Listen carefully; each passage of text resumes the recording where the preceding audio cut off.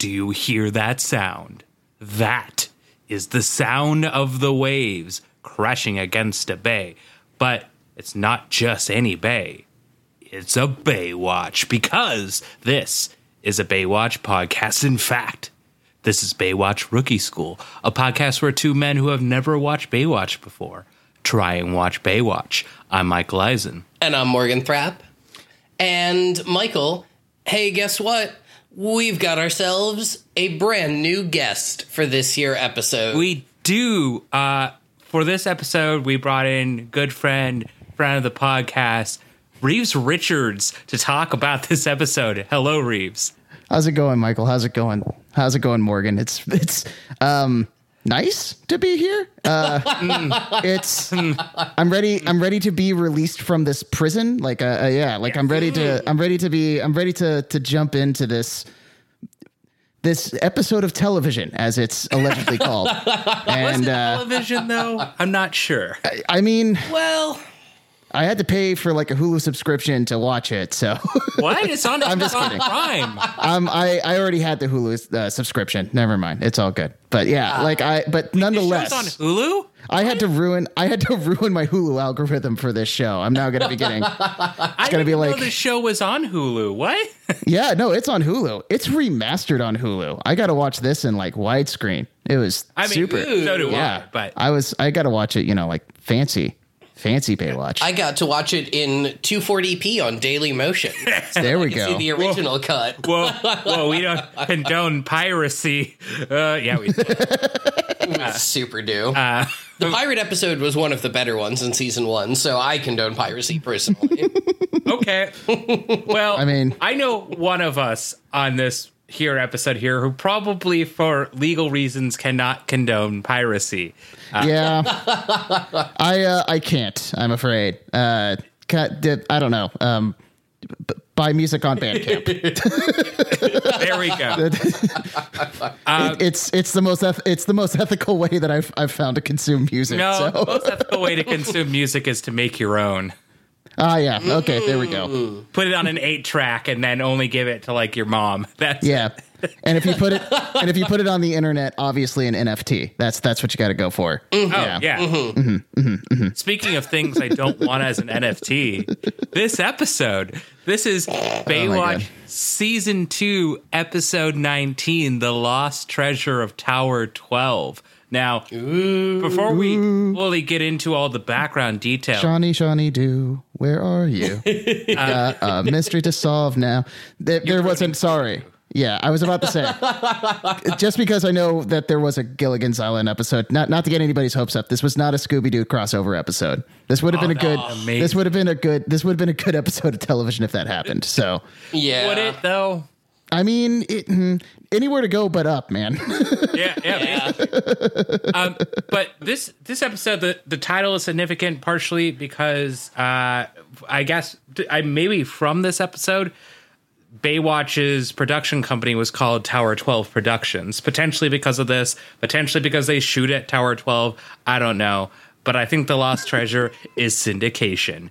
And let's talk more about that. This episode was written by David Braff, no relation to Zach, and Glenn Bruce, who wrote a show called Assaulted Nuts. Excuse me, what? All right, Assaulted Nuts. Assaulted Nuts. Okay. Yeah. What, do you want to know about it? Was this an episode of Alvin and the Chipmunks? No, better. No. Okay. Better. Oh, it was God. a comedy show meant to be in the style of Monty Python and was created. No, this gets better. Created as a joint effort between BBC 4 and Cinemax. Oh, no. Yeah. No. Oh, man. Oh, it's a porn pun. No. No. Yeah. It literally is assaulted. Okay. Anyways, it was directed by Cliff Bole, who is known for directing a bunch of episodes of shows like The $6 Million Man, T.J. Hooker, MacGyver, and Star Trek: The Next Generation. So he has some directing chops. Okay. And this was aired April 27th, 1992. Now, let's talk about some guest stars. Here we go. First off, we have Brian Patrick Clark, who plays Beggs.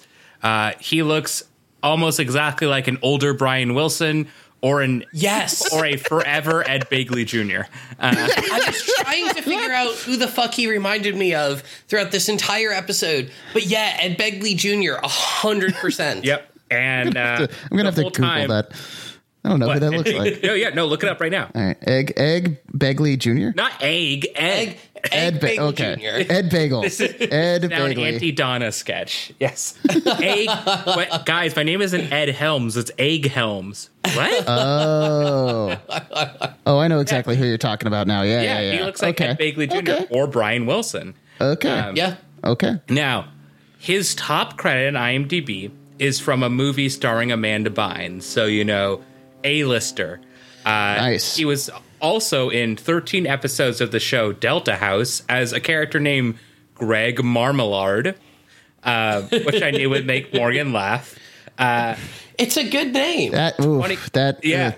So better. Delta House. That sounds like a frat house comedy, and more importantly, with a name like that, that sounds like the dweeb in like the rival frat. Like it had to be. They call him Marma.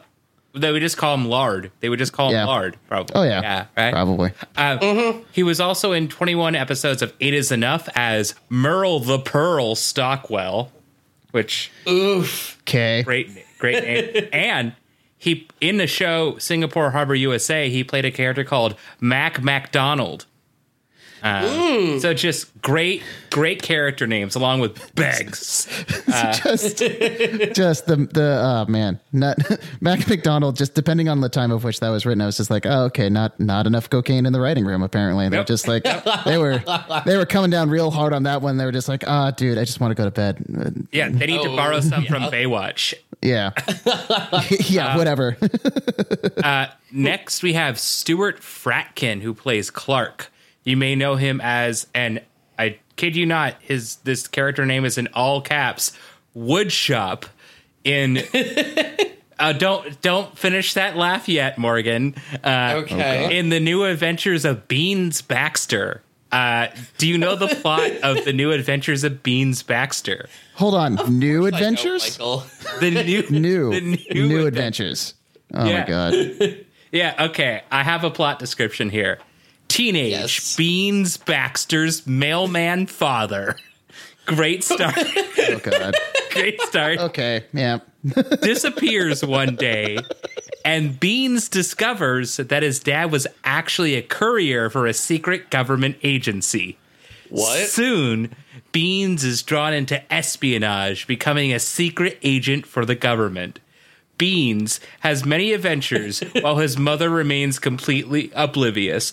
Beans' ultimate goal is to find his kidnapped father who's being held by enemy agents. Somehow every time you said the word beans, it got funnier. I know. Now, do you want to watch that? Do you want to watch that? No. Okay. Because it's Beans and not Mr. Bean. If you said Mr. Bean for every time you said Beans, I'd be like, this might actually... of Mr. Beans Baxter. Yeah. If this was just the New Adventures of Mr. Bean and he was doing all that stuff, I'd be like, okay, this is funny. This will be fun. Well, Rowan Atkinson doing all that stuff would be good. Well, let's make it up to you with another thing Stuart Fratkin was in, which is he played the main character Abe in the 1990 TV show called They Came from Outer Space. Here is the plot. Two teenage aliens, Abe and Bo, travel the United States in a red sports car in an effort to pick up chicks and learn about life on Earth. And they are pursued by a pair of bumbling U.S. government soldiers who would like to capture Abe and Bo for study. This is so 90s. So very, very 90s. Yep. Now, I've left the best for last. The most 90s. Oh boy, it gets better. No, our last guest character. Okay. And that is the character Joe in this episode. He's only on for a few seconds, and I have some thoughts on him. Yes. But he is played by Rance Howard, who you may know him best from the movie Nebraska. No, he doesn't play the dad. He plays the uncle. Okay. Or you may know him as Ron Howard's dad. Wait, like in real life? Yes. What? God. Yeah. So that's Ron Howard's dad. playing that guy. And so he's been in a lot of things. Cool Hand Luke, Splash, Ed Wood, Independence Day, Frost Nixon, A Beautiful Rose, loads of things. But yeah, that is... What a good get. Holy shit. Yeah. Wow. But... the power of Baywatch, baby. Yeah, they really wasted the acting prowess of Rance Howard on Joe. Yeah. Not maybe it's his best work. I don't know. I can't really compare it to a lot of things. I've seen Frost Nixon. I'm sure he was good in that, but probably not Joe from Baywatch levels. Anyways, Morgan, why don't you take us in to this episode? Yes, let's. Okay, I do have to admit one thing, because this was one of the funner things that happened when I was watching this. So I watched it with my partner, and like we've like sat down to get everything together. I pressed play on Hulu, and for whatever reason, the title sequence, just like 3 notes in with the theme music and like the wave coming up, I just bursted out laughing. Like it fulfilled. Yes. Like Baywatch fulfilled every single stereotype that I had of it in like 2 seconds. And like I had to like I laughed, like I belly laughed hard enough to where I had to pause the episode and then just like and Marita like very pleadingly was like, we haven't even started the episode. You can't start this right now. Like you gotta let this like roll forward a little bit. And for context, this is literally the only time I've ever watched Baywatch from beginning to end. Okay. This is the only episode I've ever watched. Have you seen parts of it before? I mean, like in the background, like I remember once I was like in either a bar or like a pizza place, and for whatever reason they just had it on in the background. I think it might have been like one of the local chains here, like Ballard Pizza Company or Big Mario's, where they just had it in the background, but it was like on mute, and so it was just sort of like, oh, there's a person in a red swimsuit jumping in the ocean. I guess that's Baywatch. But now with like the volume on and my like undivided attention, I was already like divided. I was already like just completely ready to just tear this episode apart in like 3 seconds. Like I was just like this, like everything, like it's just like you can't fulfill every stereotype in just like that quickly. Like that's insane. I'm so glad, because I'm always excited when we can get people on who have literally never seen Baywatch before, because I think it is extremely fun to get people's reaction to the fact that every single stereotype you thought about Baywatch is true. There's like more to it than the stereotypes, but it includes all the stereotypes as well. Exactly. Yeah. No, that's a great way of putting it. That's what's kind of amazing about the show is you're like, oh yeah, they did realize that they had to put other things in. However, they put all of those things in. Yeah. Now, I also want to improve this for you. If you have a way on Hulu, watch the intro at 2 times the speed, because it becomes a bop. Holy shit. Like the piano part becomes like an insane piano solo. It's really funny. Just, I will keep that in consideration. For in the future when you come back. In the future, if I'm invited back. Yeah. You're gonna have to ruin this to not be invited back. Oh my god. Oh yeah. Okay. We have low standards. Okay. Yes. Oh my god. Speaking of low standards, this episode, Morgan. Yes. Yeah, let's get into it. We start off at the very end of what I'm sure was a very exciting heist that we don't get to see any of. All that we get to see is an alarm going off and some robbers jumping off a deck into the sand. Yeah. They get on some dirt bikes and drive away. Well, and they tried. Well, one tried. One tried real hard. Yes. Yeah. Oh yeah, one of them makes it away. The other one immediately falls over, having never driven a dirt bike before in his life. This is a theme for the episode of shitty bike driving. Yes. And I love it. Oh my god, I can't wait until we talk about the scene at the end. Yes, absolutely. Go ahead.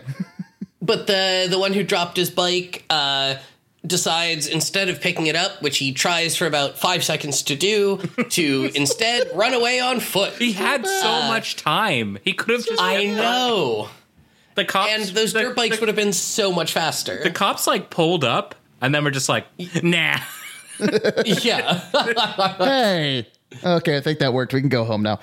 Yeah. Yeah. No, it's God, just it. Yeah, I found it very funny that like one of the dudes was just clearly very good at using the dirt bike and was like on his way out of there and just completely abandoned his partner. Just like he, like just started and stopped the dirt bike at least 5 times, turning it into a struggle fest, and then like just ditching it and then immediately running over to a lifeguard tower to like bury what they had stolen. And it's just kind of it's like and specifically that tower. Well, it's Tower 12. Dun dun dun. Here's the flaw in his plan. If he was able to get away on foot, which it seems like he did, why not just take the stolen loot with you? Yep. I mean, I had that same question. more importantly, first of all, that you're already a better, criminal than this guy. 1, 2. Wow. Like, okay. Let's. I have done nothing wrong here. Right? No. I mean, we're speaking in pure hypotheticals, and you are already hypothetically better at like cat burglary than this guy is. And then truly the perfect crime is burying what you stole under law enforcement. Wonderful job. I'm a wonderful job. Cat. That's what I do. God, just man, this guy was like striking out like at the very beginning when it comes to this. Yep. So it's just very funny to just sort of see like, oh look, there's the competent criminal getting away, and then for whatever reason he partnered up with this guy who he didn't even train up at all for this like whole thing. You know what I'm thinking as we talk about this is like really. If he had wanted a better cat burglar partner, he should have just hired Alf. Yeah. Da-dun-cha. I thought you were going to say, like, Maureen Ponderosa. Ooh, that would have been good, too. It's Always Sunny. I think the real problem here is that this show starts off with Ed Begley Jr. and shit Adam Driver deciding to do a heist together. Yeah, it's shittier Logan Lucky. Yeah. Or God. But once shitty Adam Driver has buried the treasure, we get a pan up to Tower 12, and now it's daytime. And Shawnee is opening up her tower while a very creepy guy with a metal detector is watching her. That man's name is Ian. Ian makes no sense. He has a trench coat. He has a jersey, 90s sweats, Clippers, and a metal detector, and he also has a typewriter. Pick your thing and stick to it. Yeah. Don't Unga Pachka your way into the show. Yeah.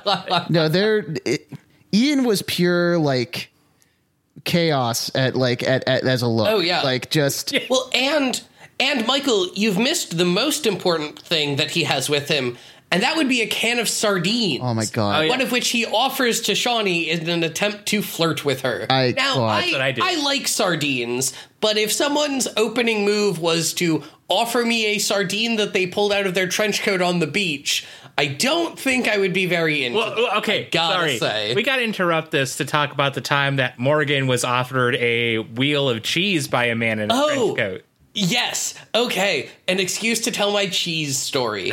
Well, those are words that inspire confidence. Go ahead. So for those of you who don't know me, I grew up right near Woodstock, New York, as in the Woodstock, New York. And much of that town has a really big drug problem.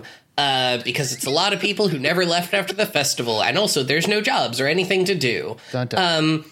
So me and a group of friends one night were hanging out in the middle of town and just, hanging out, getting high, whatever. It was like almost midnight.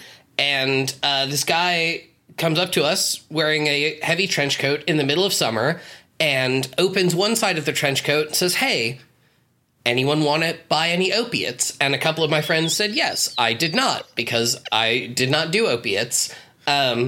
And so the friends of mine who bought opiates from him took them and went down by the river to go take them.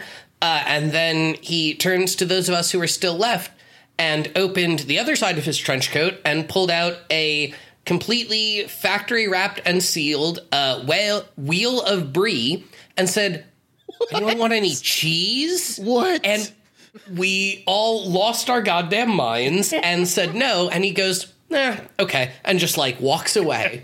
And it was truly one of the weirdest experiences of my entire life. I believe our character Ian would have described that as truth, beauty, and the American dream right there. Who moves a wheel of cheese on the street? Like, Right? like, Who throws a shoe? what a good, just, Yeah. okay. This happened I'm more almost confused than 15 anything. year ago. Okay. And I think about it probably once a week Yeah. because I have so many questions. No, that's a trauma. It's I don't know. It's the very least memorable. That's for sure. You want to know what I have almost as many questions about? What? How Ian says that, yes, his mother fed him sardines every morning, but all he wanted was a bowl of Wheaties. Yes. Yeah. So was she like, every day your breakfast is just, here is a bowl, it has some sardines in it, take your fork and eat it? Or did they put like milk in it and they had to eat sardine soup or sardine cereal? And how in the hell were sardines like cheaper than a box of Wheaties? That's also a very good question. I hadn't considered that. Oh, he's and from also, well, Sardinia, that's how. We're focusing way too much on this sardine thing, but I do have to say we're not. that I like Ian immediately, like, I don't know. I also have a lot of feelings towards Ian, and not a lot of them Yes. good. But the main one is just like, I mean, if just the line that he tells Shawnee, I have it written down verbatim. It's just like truth, beauty, the American dream. Want a sardine? Like what are you doing? What are you doing, my dude? Like that is. Well, now I know why I'm single now. Is because I'm not going around town with sardines, which I could change. I mean, look, both of you need to be my advisors on this. Should I go around town with sardines in my pocket and give them to Absolutely. I disagree. Okay. Politely. Well, you're not like Morgan. on my I feel side. like Morgan is saying this more for himself than for you. Sorry. I will not confirm nor deny that statement. So after this, Ian reads Shawnee a poem, and I did write down this poem. Ooh, yes, I was hoping you did. Yeah, and this poem sounds exactly like maybe the lyrics to a really, really D-tier Nick Cave and the Bad Seed song. The day was moving westward, leaving colors in the sky. The eastern black block. No, I can't tell if he says black or block, and neither can the subtitles. The eastern block or black was chasing, holding colors that had died. The day was racing quickly, but could not outrun the night. And I rode along the seashore to the caverns of delight.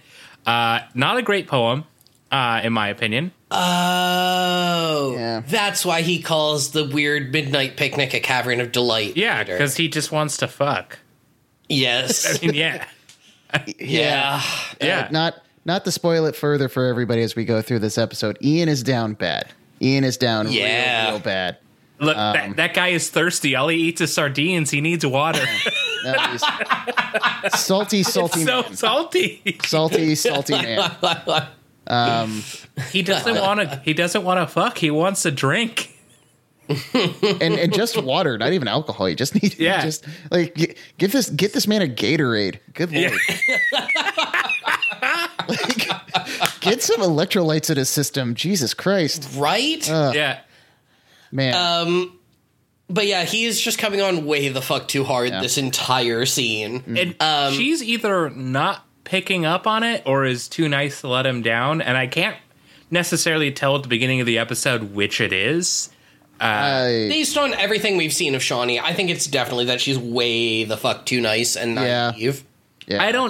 I don't know. She also didn't necessarily notice in season 1 when Punish Toby, as I call him, because he's definitely evil, hit on her a bunch and then said, "I'm better than your boyfriend." So, I don't know anymore. The show has broken me. Yeah, it really has. Yeah, no, Oh, it God. absolutely has. I play board games with Reeves every week, and I have so many times where I look at the board game and I think about something from Baywatch because I had just watched the episode of Baywatch like 2 nights before and then edited an episode of this the day before, and I'm thinking, what is left of my brain? Like, what has happened to me? Yeah. And then he looked across the game boarding table and he said, "This man can handle it." I'll drag him into this torture chamber with me. You can handle it. too. I will drag him into this Prison. sandy event horizon where, just muttering Latin. No light can escape this. Yeah, this no. is pure It's darkness. so sunny in Tower 12, but it's no escape from the darkness within. Dun dun The dun. lost treasure at Tower 12 is truly our soul. Yeah, yeah. Will we ever get it back? Let's find out. Morgan. The last bit of this scene that I want to talk about is the fact that Ian brought a goddamn typewriter with him to the beach, and that thing, as soon as you open it up on a beach, is just going to be jammed. Yeah. Sand is going to get everywhere, and it's coarse and irritating. And Thank you for that reference. Yeah. and there's no way that typewriter keeps working more than like a couple minutes. Absolutely true. And just, I don't know, okay, so the episode description just straight up calls Ian a beatnik. And as I'm watching this episode, it didn't take long, but going into this, I was just kind of like, Ian is not a beatnik. Yeah. And my knowledge of beatnik culture is basically broken down into probably 2 or 3 things, and it's Bukowski getting referenced in that one Modest Mouse song, the Ned Flanders parents episode where Yes. we've tried nothing and it isn't working, that whole bit, and then Dot's poetry corner from Animaniacs, and I feel from just those 3 things alone, I have a better understanding of beatnik culture than the writers of Baywatch. Yeah, absolutely. You should write an episode of Baywatch. Yeah, Ian just kind of comes across as a really annoying theater kid, not a beatnik, just just kind of As a former very annoying theater kid, you're not wrong. Yeah, no. There's also a little bit of projection coming from my end on this one too. So, and by a little bit, I mean a lot. If beatniks are Dot, then Ian is Yakko Warner. Yeah, and then I don't know, just somebody on the Baywatch writing team, which has been I think I read somewhere that Hemingway wrote on the beach with a typewriter, so maybe we should put that in there. And that's otherwise I have no idea why they made this character decision. It's so nonsensical and dumb. I have a prediction for the future, which is that someone's gonna make a bad pun about how Sandy Koufax was a lifeguard because his name is Sandy. Oh, God. God damn it, Michael. Morgan, this is your fault. I didn't make these jokes before we started this podcast. It is. I am very proud of myself, if I'm being honest here. Morgan, tell us about Clark. I don't know who that is. That's the first. Is that the other robber? That's Adam Driver. Adam Driver looking. Yeah. Beatnik So guy. Clark shows up to try and get the treasure from under Tower 12, but the beach is just too busy. So, So I have. What does he dress in, Morgan? He dresses in a hoodie and shorts and seemingly nothing else. It's all black. All Yes. black. I was about to say, if my Yes. memory serves me right, he's wearing exactly the same stuff that he did when he committed a crime. Again, Yes. perfect. Yes. Perfect crime. Correct. At night. Crime. At night, perfect. Blend in. In the morning, in the summer, not really. You stand out. Yep. Jesus Christ. But then the other robber shows up, and Okay. I have his name written down as Banks, but I think that might not be his name. It's Beggs. Beggs? BEGGS. Yeah. Huh. Clark. I guess that makes sense that he looks like Ed Begley Jr. Yeah. Ed Begley Jr. shows up and berates Chris. What's the other guy's name? Clark. For hiding the treasure. And then they sit in full black outfits on the beach, just watching the tower for a while. Not sticking out at all, and not in the famously not light pastel, brightly colored background of people in swimsuits that Baywatch is famous for. Certainly not like that. Especially not in the 90s, a era that was famous for its very dark, muted colors. Perfect crime. And if I remember correctly, Ed Begley Jr. is wearing a leather jacket. Yes. Specifically. Yes. Yeah. Mm-hmm. Perfect beach attire. Yep. But after they watch the tower for a while, Ian has himself a metal detector, so he finds a necklace for a woman who gives him. It's not even really $10? She's like a necklace, so I expected like the full necklace, and instead he just has like a. I thought it was like a ring. It's just like one part of it. Yeah, and it's very weird. Also, again, why the fuck does this man own a metal detector, and why does he bring it with him to the beach? Like, I guess I know why he brings it to the beach now. Okay, so this wasn't established before this episode, because I was definitely watching this just being like, all right, I guess this dude that's supposed to be a beach. No, this has is a metal we've detector. never met Ian before. Okay, nope. So this is the first time we're meeting Ian, and they're just first and last. He has. Oh my God, you're fucking kidding me, Jesus! Nope. Oh man, ratings must have came back bad on that one. I'm sorry, dude. They didn't care. They were making so much money off of this show. I know. Yeah, and I'm sure they probably weren't paying the guest actors that much. No, but probably more than you think, because Hasselhoff did take a pay cut to make sure that the show got financed, but probably also not that much. Yeah. Yeah. And also, I think we should mention that the attempted tension of this whole metal detector bit is that Clark and Biggs are worried that Ian is going to be able to find the treasure with the metal detector, and it goes off. And they tense up a little bit, and then it's just him actually finding the necklace for the woman that lost it, and she gives him $5. That's the whole thing. And it's just it's I don't know. It was just kind of like, all right. Good effort. Yeah. Thanks. Yeah. It almost works as a misdirect, because I did actually think he was going to find the box in this scene. But the thing that doesn't work is that we go to the next scene, which is that Ian found some garbage with his metal detector and made Shawnee a replica of her tower out of garbage. And it's really fucking good. It is actually really good. Yeah. But then just as he is about to leave, he finds the box. 2 minutes after we set up the tension of him maybe finding the box with his metal detector? Yep. It felt like we needed a little bit more pacing. No, you gotta do the rest of the episode. There's so many things that need to happen. There was too much going. This was a busy fucking episode. There was way too much going on. This is how every episode is. Cool. Yeah, I was going to say, this might be the episode that I've written the least notes for, out of any episode that we've actually covered and not just talked about something else instead. Really? Okay. What about the chamber? The last episode we were. Well, that's what I'm saying. We covered something else instead. Oh, that's right. You talked about Where's Waldo. Okay, yeah. Yeah. And after Ian finds the box, well, it's time for Shawnee to leave, and Cream Cheese and Bagel go for the box. We skip something. Oh yeah, we did skip. Why did I write Hobie? I meant Harvey. We need to talk about Mitch and Harvey. What did we skip? Did that not happen yet? Oh no, it's about to happen. Then I wrote my notes out of order. Let's go.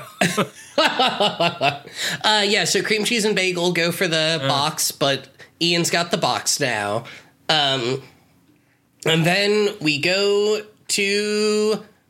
Oh, no, I did skip a scene entirely. In between the two Ian scenes, Mitch is trying to get Harvey to teach a class about windsurfing because Mitch is going to be out of town, which is an excuse for them to not have to have him on this episode. Yeah.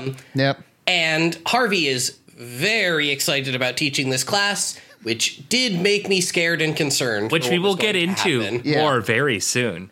Don't worry. Oh, yes. I have done some research. I have done some research. Don't worry. Yeah. Oh. So, like, yeah. For those who don't, like, maybe you're just like me and this was the first time you've watched Baywatch. Mitch is the David Hasselhoff character. So I was definitely kind of sitting there. I'm not going to lie to you. I was kind of sitting there just kind of like, wait, but hold on. You're the only other person that I know is in this show. This is like the smallest amount of time he's ever been in an episode. Okay. Yeah. Yeah. Man, he's I'm usually in every episode quite a bit. lucking out right now, man. I'm just doing great. Small spoiler, very small spoiler. Like the episode after this has Mitch in a fight scene. So it's like, yeah. Ooh. You didn't have me on for the Mitch fight scene? God damn it. I'm sorry, I didn't know. Fair. I thought that episode would suck, and I think it does suck. I watched it a little bit. I think it sucks more than this one. So, but it does have a fight scene. Fair. And it's pandering. As if this one isn't.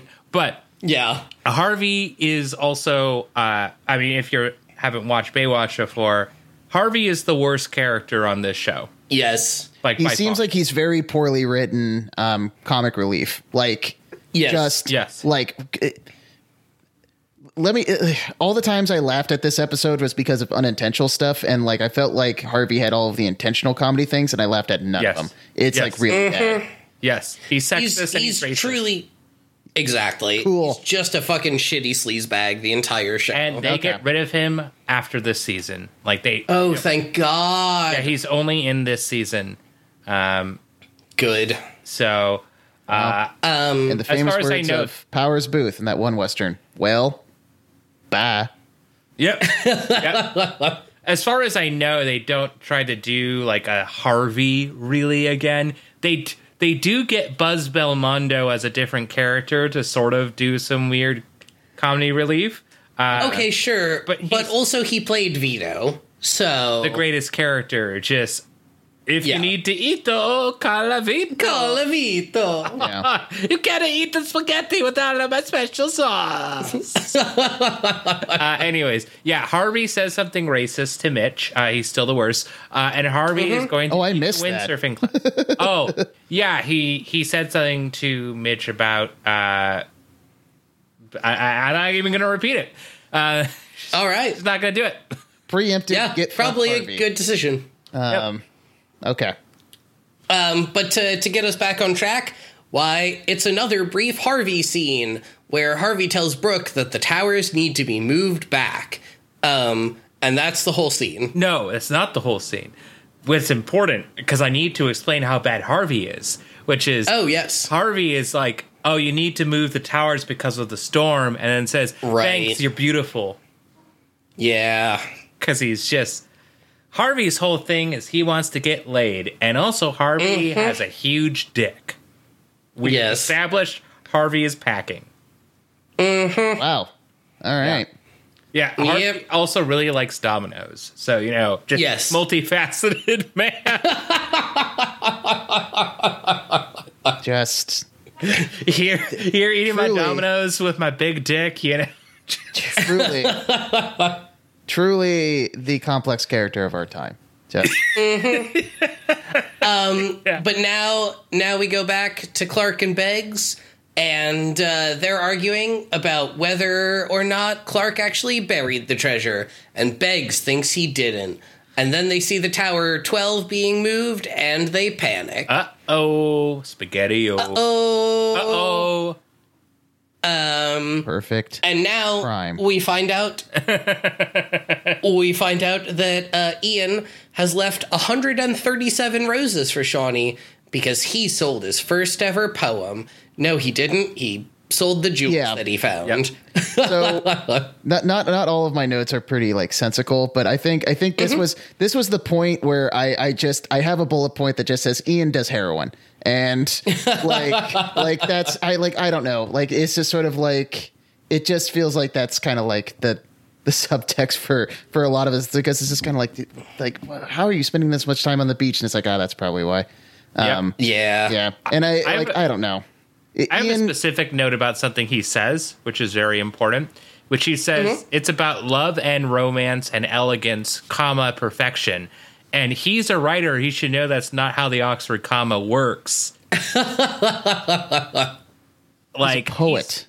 He's a poet. It's different. Oh, yeah, because iambic meter. Yeah. I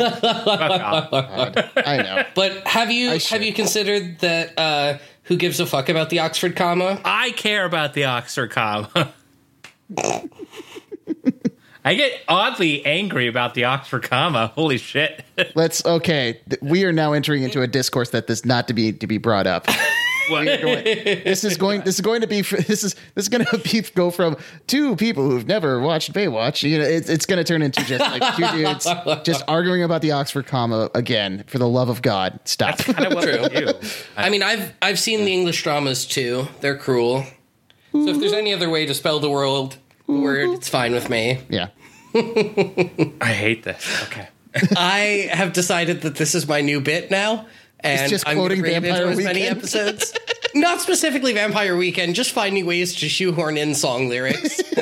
Whoa, Morgan, that's okay. So, yeah, M did it a few episodes ago. Last episode, yes I did album titles, like saying they pulled a Van Halen, a Diver Down. But now that doesn't mean you can just repeat the gimmick. You have to iterate on it. Or have you considered that sounds like a lot of work, and instead I'm going to make the easy stupid joke? Okay, well, I'm going to miss half of these references. I'm warning you. Fair enough. It's okay. That is probably the saner way to be. It's going to drive me crazy. Is it going to drive you crazy? Ooh. It's taking me and with that, see, I'm gonna get every single one of our guests to do this. Oh God. I apologize. This is here. How about this? I'll do lyrics from the Garo Garo Gaga Gays Tokyo Anal Dynamite. The lyrics are just No, don't do it. Don't. Just 48 minutes of screaming. Oh God. Yeah.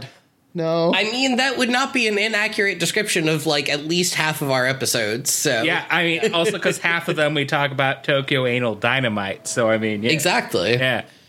Gotta love Speaking noise of punk. confusion, tell us about Ben.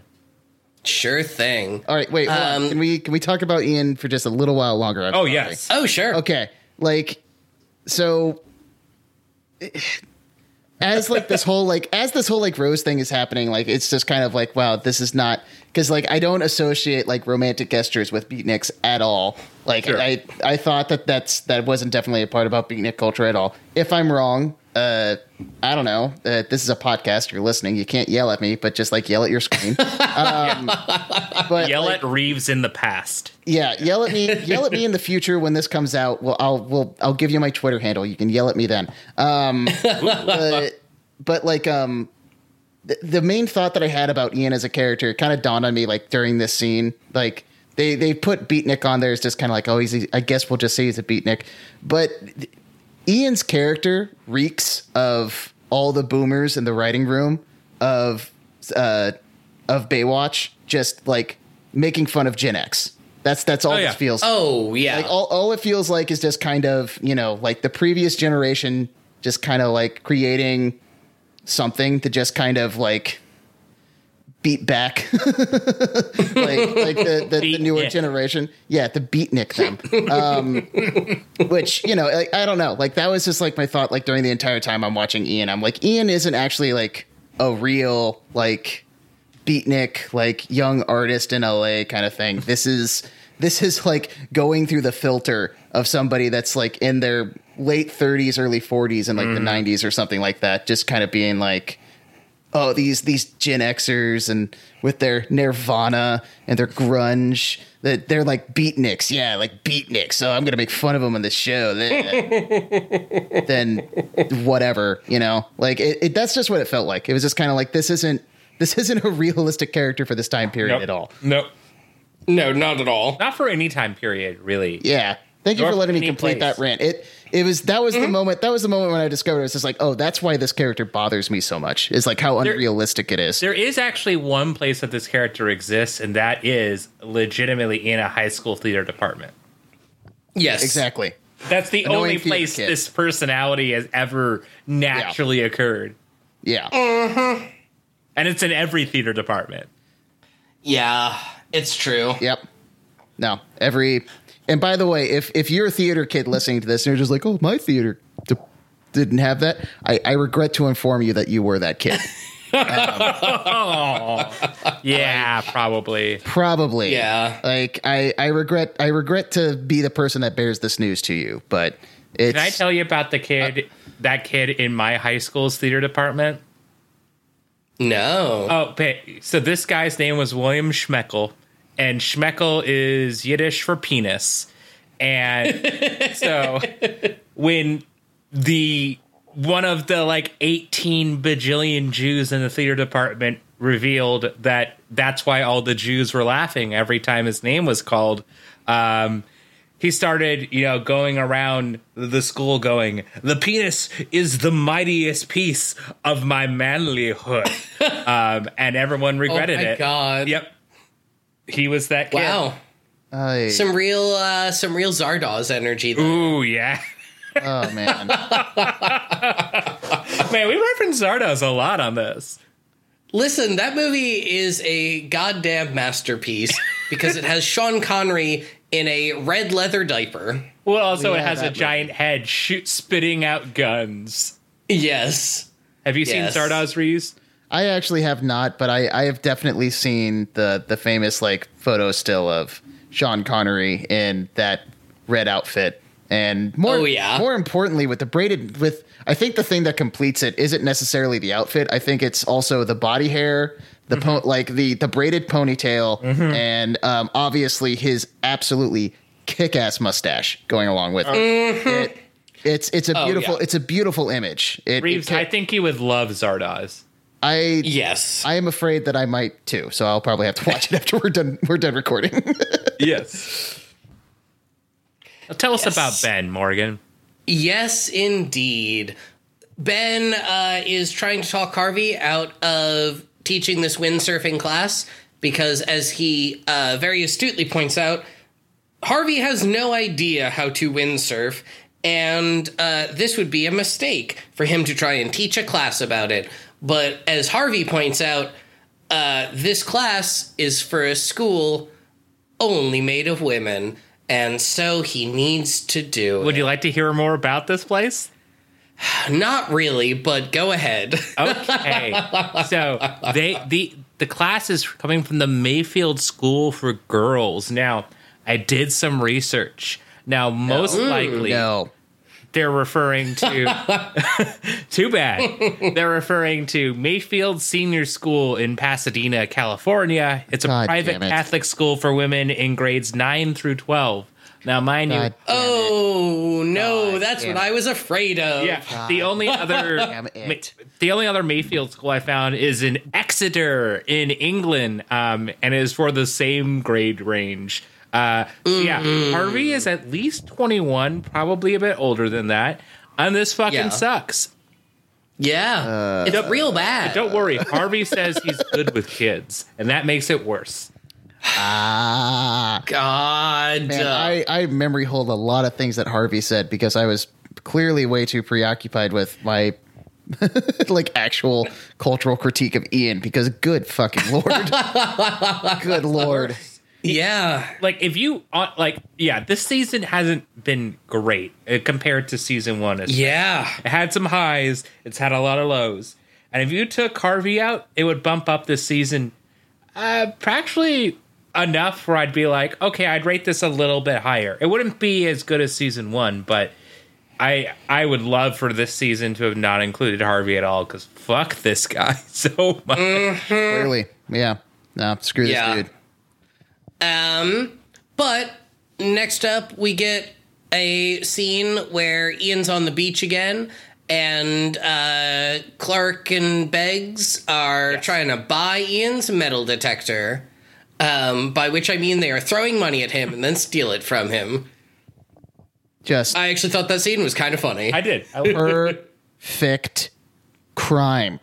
Yes. They continue to just be the perfect criminals. Like they are. Oh, they are so good. They are so good at this job. Because why his metal detector? Why do they need his metal detector? It's the only one. You can go out and buy your own metal detectors. They need it right now, right? Like what the fuck? Oh my god, they're so bad. Yeah. Well, look, It's they're petty criminals. They don't know how this crime thing works. You know, Beggs is too busy recording Kokomo to really, know what to do. And Adam Driver's too busy being born or something. I don't know. God damn it. I don't know how old he is. God. I truly don't either. I think he's I think he's. Hang on. I'm going to Google this. Ooh, okay. oh my god. Adam Driver. This is an amazing episode already because Morgan's the one doing the Googling instead of me. He is 37 years old. All right. Okay. What? Actually, older than us. Okay. Okay. Right. Yeah. Okay. Well, okay. I'm saying us. Older than me by 5 years. Yeah. Look, He's got a solid decade on me, so. Yeah. he's got 7 years on me. Yep. There we go. Why is that man so old? That's a weird statement. I don't mean. I mean, it is okay. It's a weird statement, but fun fact: they always cast people in any movie or TV show. They always cast people that's a little bit older than the actual age that they're supposed to play. That's supposed to create some because we all perceive ourselves as sort of a little bit older and wiser than we actually are. It's a weird sort of phenomenon that they've. I'll show you. With my therapist. Yeah. I think I'm 6. I'm not an adult. Yeah, right? God. But yeah, no, that's and they especially do that with child actors. So if they're if they're selling a child's board game, they I was just if it's supposed to be for 4-year-olds, they'll cast people who are 8 or 9, to make it look cool for younger kids. Yeah. Anywho, that Reeves Richards listens to NPR podcasts about random shit, and it's the only thing that he can remember now because he is a white dude in his mid-30s. Yep, that describes. Yeah. I'm Ira Glass, and here on the third act of Baywatch, Ian is asking Shawnee out, and she tells him that she already has a boyfriend. But this does not stop Ian. In this American beach. He does tell her that he has a poem that is very nocturnal, and it must be read at night for maximum effect. Yeah, Ian's just got too many nocturnal emissions. You see, it's actually because it's very spooky and it's about vampires. Ooh. It's not. I wish it was. All right. I assume this should be the lead into Baywatch Nights. It should be the lead into Baywatch Nights. Oh, so for you, Reed. Okay, hold on. Did we skip a little bit before about there was one finishing scene that this was another unintentional thing that made me laugh my ass off. Okay. Which was maybe we're jumping a little bit ahead. Maybe this is after. I'm trying to follow along in my notes, but the two criminals start fighting each other. No, that's after. Oh yeah, that's a little bit later. Then never mind. I'll save it for then. My bad.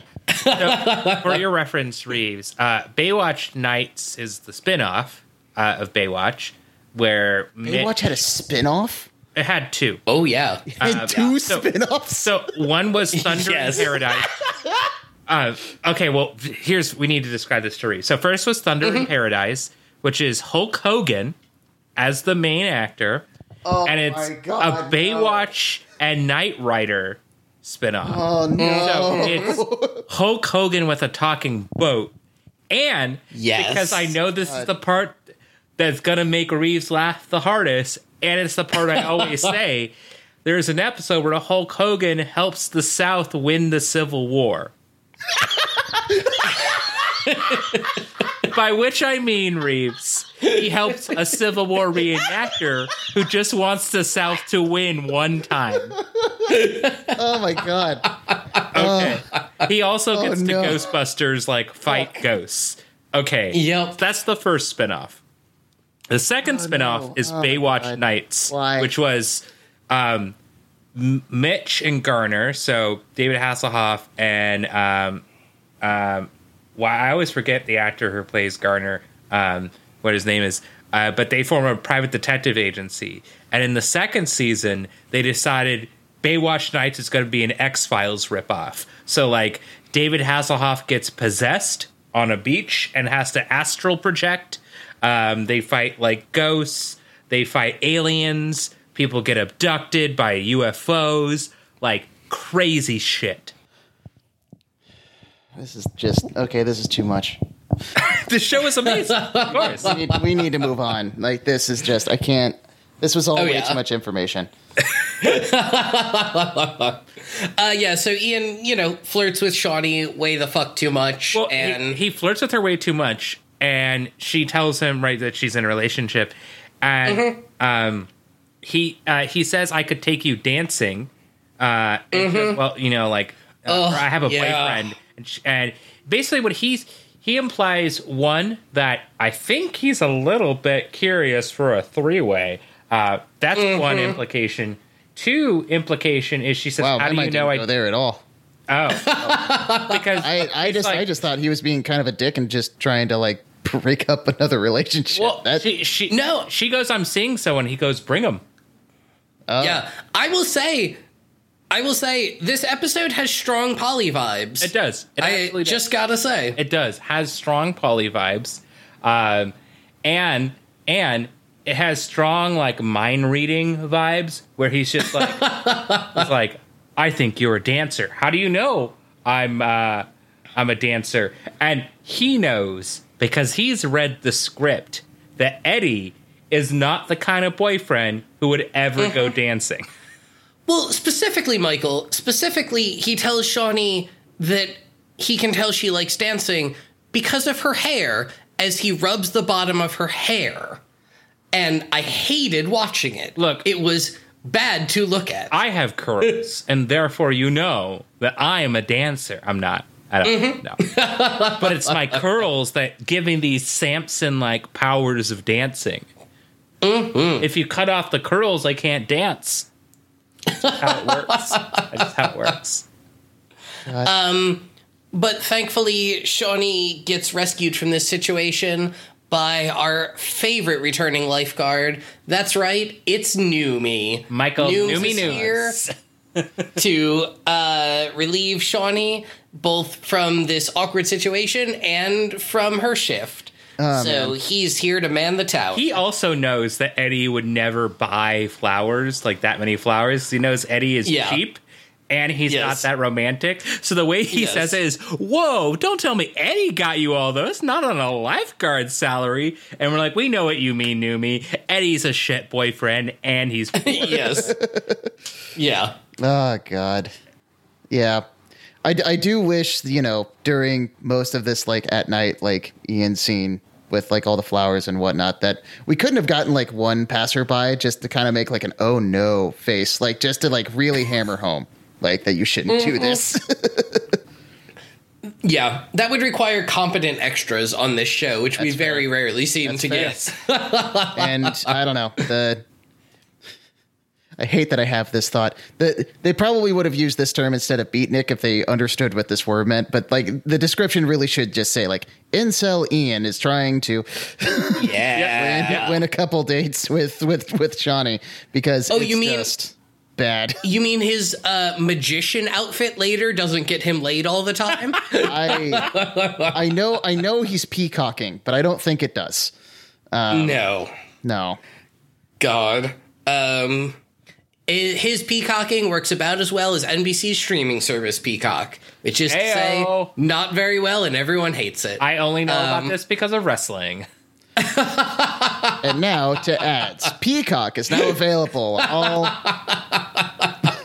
on all platforms and on all smart major, televisions. anywhere you get podcasts. Baywatch Rookie School, available on Peacock, officially supported by NBC. Sorry, all right, I will say, quick aside. One of our friends, who shall not be named because this is very funny, but I don't want to name them out specifically for this, has Peacock and didn't realize it was NBC and said, wait, what? I thought there was some sort of like indie-driven like Kickstarter thing. And I was like, no, no, this is NBC, like the logo. And they're like, oh shit, what? Oh, that makes perfect sense. Michael, I understand that you don't want to put this person on blast on the podcast. You absolutely must tell me who this is. Oh, it was Redacted. Oh my God. Oh no! Oh my God. Oh no! Oh, because she was like, My she was God. like, oh yeah, like I'm on this thing called like Peacock, you know about it? I'm like, oh yeah, the NBC thing. She goes, wait, what? No, that's like some. I thought it was some sort of like cool, hip, trendy, like indie thing. oh Nope, it's not. my God. Oh my God. That is hilarious. It's very funny. Wow. But now we are at the scene that you mentioned originally, Reeves, which is the two robbers have started fighting, and Numi is there to break it up after he jumps off the tower. This was the thing. This was the thing that made me laugh uncontrollably. Like this was the second time that I had to pause the episode. It's very funny. Like because just saying that Numi jumped off the tower and broke up the fight between the two criminals. Like, first of all, the two criminals are fighting over the fucking metal detector, if my memory serves me right. Yeah. And so, like, as they're fighting over that, they get into, like, an actual, like, wrestling brawl on the beach. And Numi just sees it, and he knows how to defuse the situation, and that is to yell, hey, knock it off. Like, Hey, it's just, don't do that. don't do that. Hey, listen. Yeah, exactly. Yeah. Knock it off. And then when that doesn't work, he turns around and I guess like for the towers, they have like hook for their life preservers. And so he grabs his life preserver off of the hook of the tower and he just chucks it like off screen, like just like due right of the screen and then hops down from the tower and then goes to break up the fight. And then, like, I'm just sitting there the entire time, just kind of like, why did you just yeet your life preserver like, into strangers that are, like, off screen? Like, what? Want me like, to make this better for you, Reese? Is it a weapon? Is it a weapon? Are they? Well, yes, Are they, actually, can they? they do. Can they use that against Yeah. you? Yes. Oh, yeah. Like, it was just, okay, well, then that makes it less funny. But it was just, it was one of those things where it was just like, what? The fighting is on land. Why do you need your, Yes. your fucking preserver? You don't need to grab it. You can just hop down.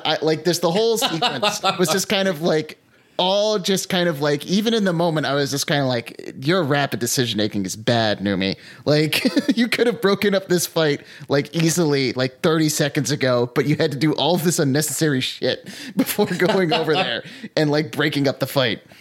To improve this for you, Numi is the only person on the cast who is an actual lifeguard in real life. Yup. So that's why his credit is literally just his name. Are you fucking kidding me? Yeah. Oh my God. Yes. Yeah. So this Yup. is, and let me even make this better for you. Numi has the third most appearances out of any actor on Baywatch. He becomes a main character much later on. This is the longest I've seen him like in an episode. Yeah. So far in the show is this episode. It's very funny. And we've been making jokes every time, like, oh, yeah, he's the best. It's Michael Numi Nooms. And now we're actually getting to see him do stuff. And it's just him going, hey, don't do that. No. I will say, though, like, genuinely, his jump off the tower and his landing made me write the note, oh, you can tell he's a real lifeguard. Yes. Like, he looks like he's done this before. Well, Yeah. Which no one else on this show does. Few facts about Numi. One, when they originally were trying to workshop this show and pilot it around, they shot a bunch of video of Michael Newman just saving people. And they were like, that's what our concept is. And two, they used Numi's legs as stunt double legs for David Hasselhoff because, as Numi has said, perfect. David Hasselhoff has chicken legs. Perfection. God, I forgot about that. His legs are so good. If you I've look at like completely turned. I'm doing a 180. I have to apologize, Numi. You broke up that fight perfectly. You did exactly what you needed to do. You yeeted that life preserver so it couldn't be used against you as a weapon, and then you went over there and you broke up that fight, and neither participants got seriously hurt, and you de-escalated the situation. Well done, sir. Well done. I take back everything I said. Numi, you're a perfect man. We would all be better if we were like you. Would either of you mind if I describe the next scene? Oh no, be my guest. All you, dude. Because I have decided in my notes, I say this is the strangest scene in Baywatch, I think, possibly ever, and maybe my favorite scene in all of Baywatch so far. Which is quite the statement. Yeah. I'm sure for Morgan, it's all of the Gilligan's Island episode, and that episode can burn in a fire and die, and I don't want to see it ever again. I'm sure you'll rewatch it and laugh. It's a good episode. No, it's not. Anyways, so it's nighttime. Ian and Shawnee meet up on the beach, and there's like candles everywhere. It's basically like that line from The Room. It's like the sexy music, the dress, the candles. And Ian is in the most red pill tuxedo. Why does he have a tuxedo? He owns a tuxedo. God. Who owns a tuxedo? Like, I don't know. God. But he has a tuxedo, and he welcomes Shawnee to something he calls the Caverns of Delight. You see, Ian showered, shaved, and cut his hair, to which Shawnee is like, what did you do to yourself? And he goes, I did basic things humans do. Now, you also see he has made a gazebo. Why? Don't know. Dude fucks with gazebos. Then he gives Shawnee some champagne, and Shawnee says, you're not allowed to drink on the beach. And he asks for just a sip.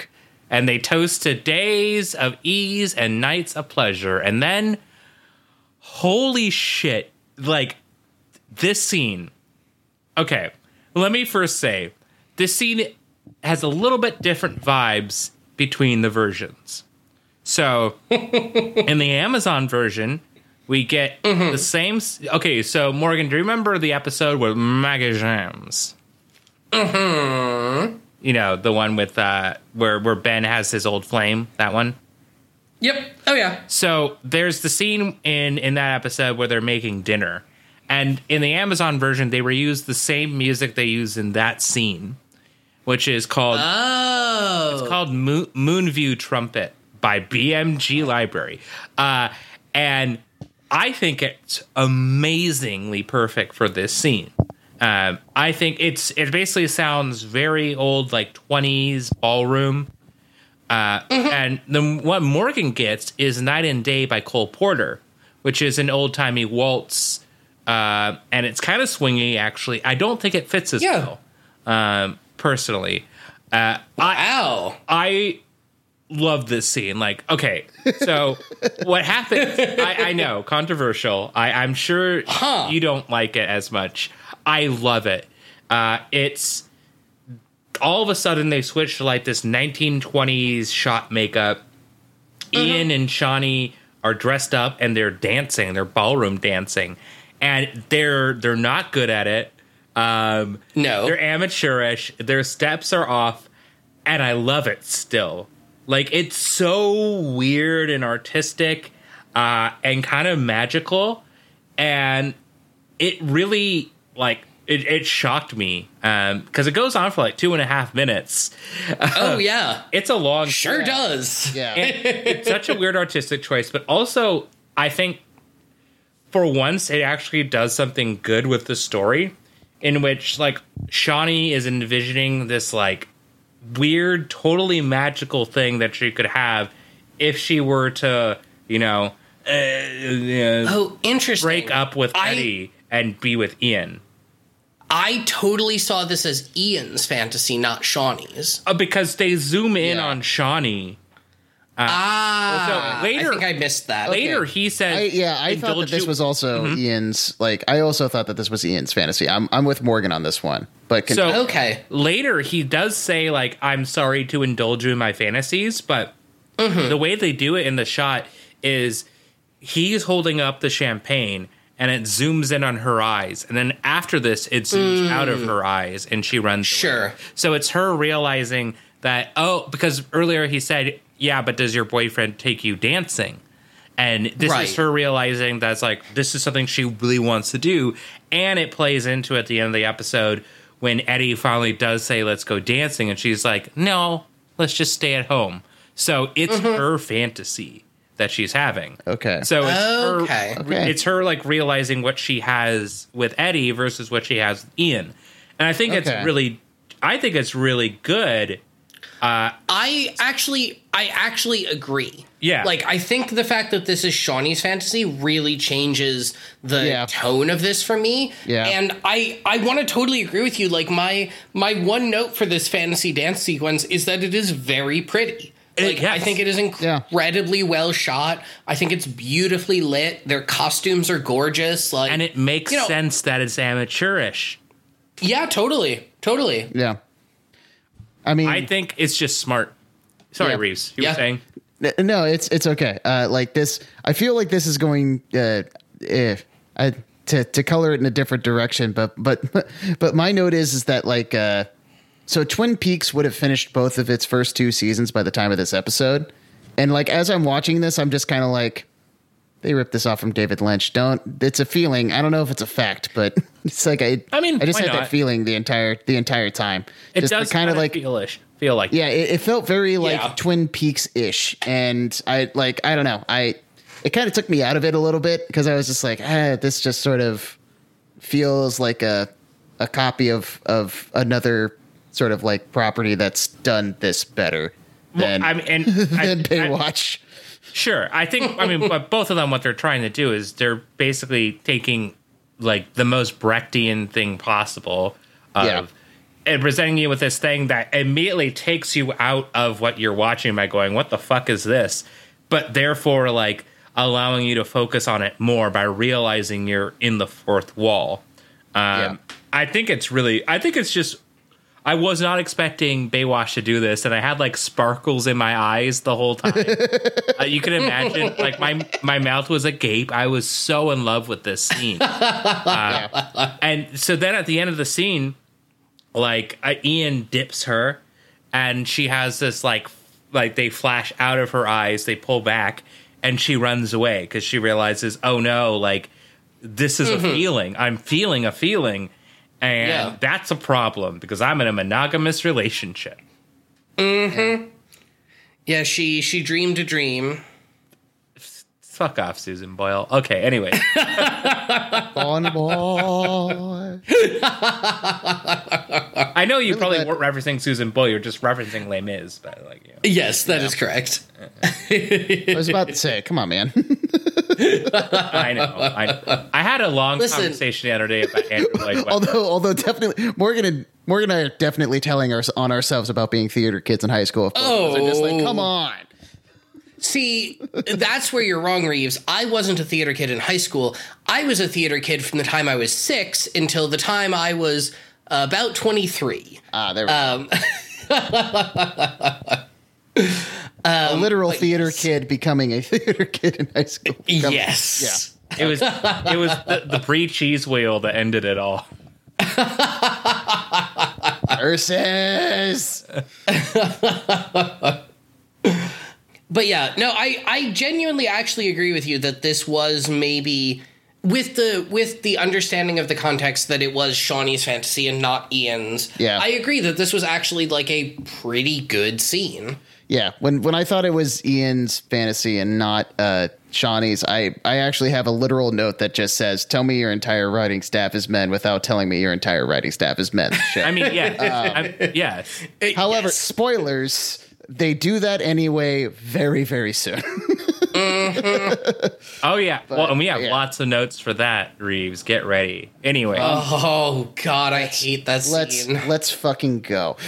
All right. We've got one more real quick scene before we can get to that bullshit, which is that Numi goes to make a rescue, and it turns out that it was Clark, and he's dead, probably strangled. Perfect crime. No evidence. Yes. Escalating this burglary to a murder is an excellent idea. The perfect crime. God. Clark is going to be sleeping with the fishes. God damn it.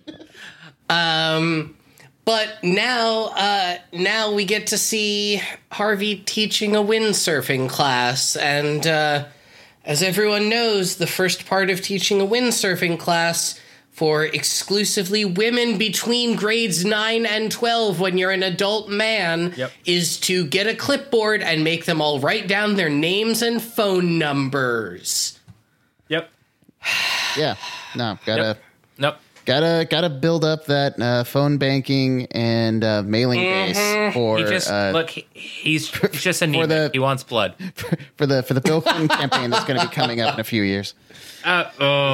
Reeves, no. I know that was bad. I know it's a good joke, but no. I know it's. I'm not proud of it either. So. So I see you will fit in perfectly with this podcast. A podcast where two men who have never watched Baywatch. Before. Make regrettable comments about Baywatch, but not as regrettable as Baywatch as its own. Yes. Yeah. Oh, God. Pretty much, honestly. Yeah. But once he has collected the names and numbers of these literal teenagers, he goes out to teach his windsurfing class and immediately falls off his board. And then all the women realize it's a scam. And Harvey keeps falling into the water, and Ben is judging him silently from the truck. And then just as they all go to leave, Ben is like, wait, I'm not done hanging out with these teenage girls. All of you should come back this afternoon so that I can teach you windsurfing. And then we get a very long montage that opens with Harvey miming shooting himself in the head because he's not the center of attention of these literal 14 to 17-year-old women. I really hated this. This was the montage that really filled that stereotype that I've always had at Baywatch, which is this was daytime boob tube for the 90s. Yes. That's what this was. Yes. And it's even creepier when it's like, as you've mentioned, it's just kind of like, okay, so this is supposed to be a school for girls, so these are supposed to be like teenage girls. Yes. Yep. And they are definitely sexualized to like an nth degree, and it's very very gross. And I at least found humor in it because when it was clear that Harvey was just absolutely full of shit and not able to teach them windsurfing, they just, all of the women, all of the School of Girls participants, then just one of them just goes like, "Let's go, girls," and they turn to leave, and just like, and because they said "Let's go, girls" verbatim, I just immediately just dun, dun, dun, dun, dun, dun, just like it was needed. It was necessary. I think I even said that out loud, and it was just like, oh, I probably need help. Let's quickly talk about something important here. So, I mean, it is a montage, some music. But one of the things I realized while researching this episode was something I guess I hadn't been looking that hard into before. And that is that the version that I watch is the Amazon remaster. And then the version Morgan watches is the original broadcast. Sort of. What Morgan actually has is a 2001 re-release of Baywatch. Not the actual original broadcast. Because the music that Morgan has is different. And I did find a Spotify playlist that has the original music that they used. And I also have... Why, though? Yeah, We'll go into that in a sec. Trust me, this is good. This is good. And correlated it with the website that lists what's there. Holy shit. So there's 3 different songs here for this scene. So Morgan's version gets a pretty darn good song called Kinda Wanna by Lori Dene. Yeah, I thought it was good. So first, let's start off with Reeves. Could you read these good lyrics or okay lyrics here? Oh no! Don't worry. Don't worry. We're starting off good. Oh no! All right, hold on. Where did this go? I just opened up the Baywatch. chat. Yeah, in the Baywatch chat. Okay, in the Baywatch chat. Do I need to go all the way down? Jesus. No. Oh yeah. Hold yeah, on. yeah. Okay, today. Okay, just now. All right, you want me to read these? Oh dear Lord. Okay. Yes. Oh man, I already regret all of this. Okay. Too late. I don't even know like how to. You know what? Just Okay. read 'em. Just read 'em. There's only one way to do this, and that's to Shatner it up. Here we go. We're gonna have to. Sure. Yes. Have to Shatner this up. I kind of want to stay when you touch my face that way. When you pull me next to you, I lose my head. Control just slips away. I listen hard to every word you say. I spend my time starting. Sharing. I kind of want to stay. My senses start to stay. My strength to leave has my strength to leave has left. My clothes are uncomfortable, unsure of what to do. I kind of want to stay. I kind of want to stay with you. You can feel me here, so close to you, my dear. I could move an inch and kiss your lips. My ears is to your chest. I forget all the rest. I kind of want to stay with you. So that felt grosser when I did it as Shatner. To be completely honest. Yeah. Like, which also, I'm saying this out of love, also kind of perfect for William Shatner. Yes. Yeah. I mean, yeah. Fun fact, I don't know if I've mentioned this on the podcast before. My mother may or may not have slept with Shatner back in the 60s. Why did you need to know that, man? Because he came to her sorority, and I don't know, something may have happened. I don't know. Okay. Just throwing that out there. Anyways, so that's the Morgan's version. Let me first. You telling me I have to read 2 goddamn songs? Yes. Well, you're gonna have to read later. You're gonna have to read another. Don't worry. Oh man. Before we get to the Amazon version, let's tell you about the original version. The original version has an actual popular song by an actual popular band. So the original song for the scene was "Woman in Chains" by Tears for Fears, which fits really well. And the Amazon version is kind of, sort of, like, sounds a little bit like a ripoff of it. So the Amazon version has a song called Wings by Annie Bosco, who is from Nashville and calls herself, and I kid you not, a mermaid cowgirl. Hell yes. That's such a good aesthetic. What if I told you she was like a Christian country musician? Oh man.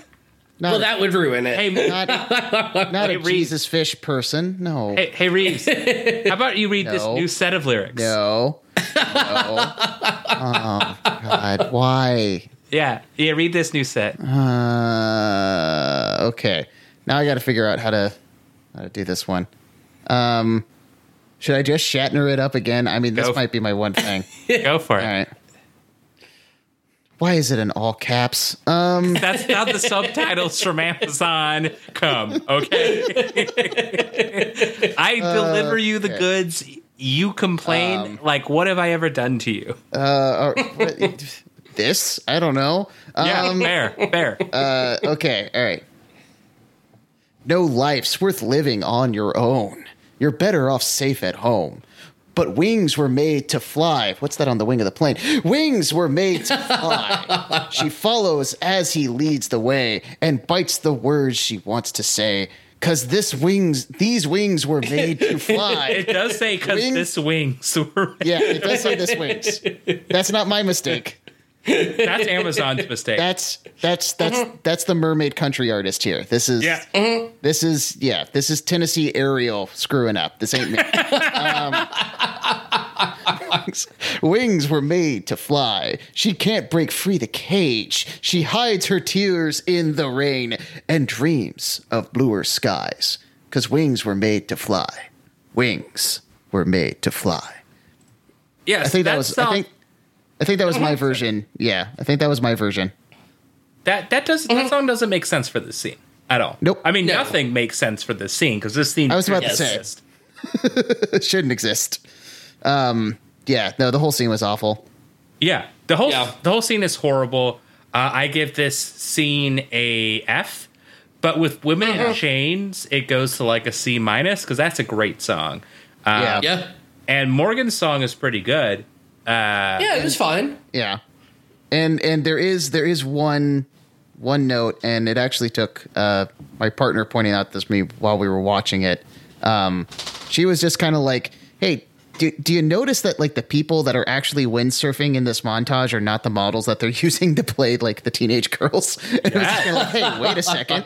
Like the actual people that are they're training like these girls to like windsurf, and they are bimbo, like just like completely, like scantily clad, like sexualized models, more or less. And then they like cut to the windsurfing stuff, and it's all like really like normal to athletic women in like athletic like one piece suits, just like windsurfing. And it's just kind of one of those things where it's just sort of like, hey, hang on a second. I see what you did They're there. Not even like I see what you did there. It's like you're not even teaching these girls to windsurf. Oh, you got me. Yeah. I Yeah. fooled you. So anyways, that was and I guess the only other thing from this that was like of any redeeming qualities, they kept cutting back to Ben in the montage like a proud trainer. Like they cut back to him like doing the double arm raise like Rocky at the top of the stairs like for over teenagers windsurfing, and I was just kind of like, that's a choice, sure. Yeah. Yeah. But yeah, after insane.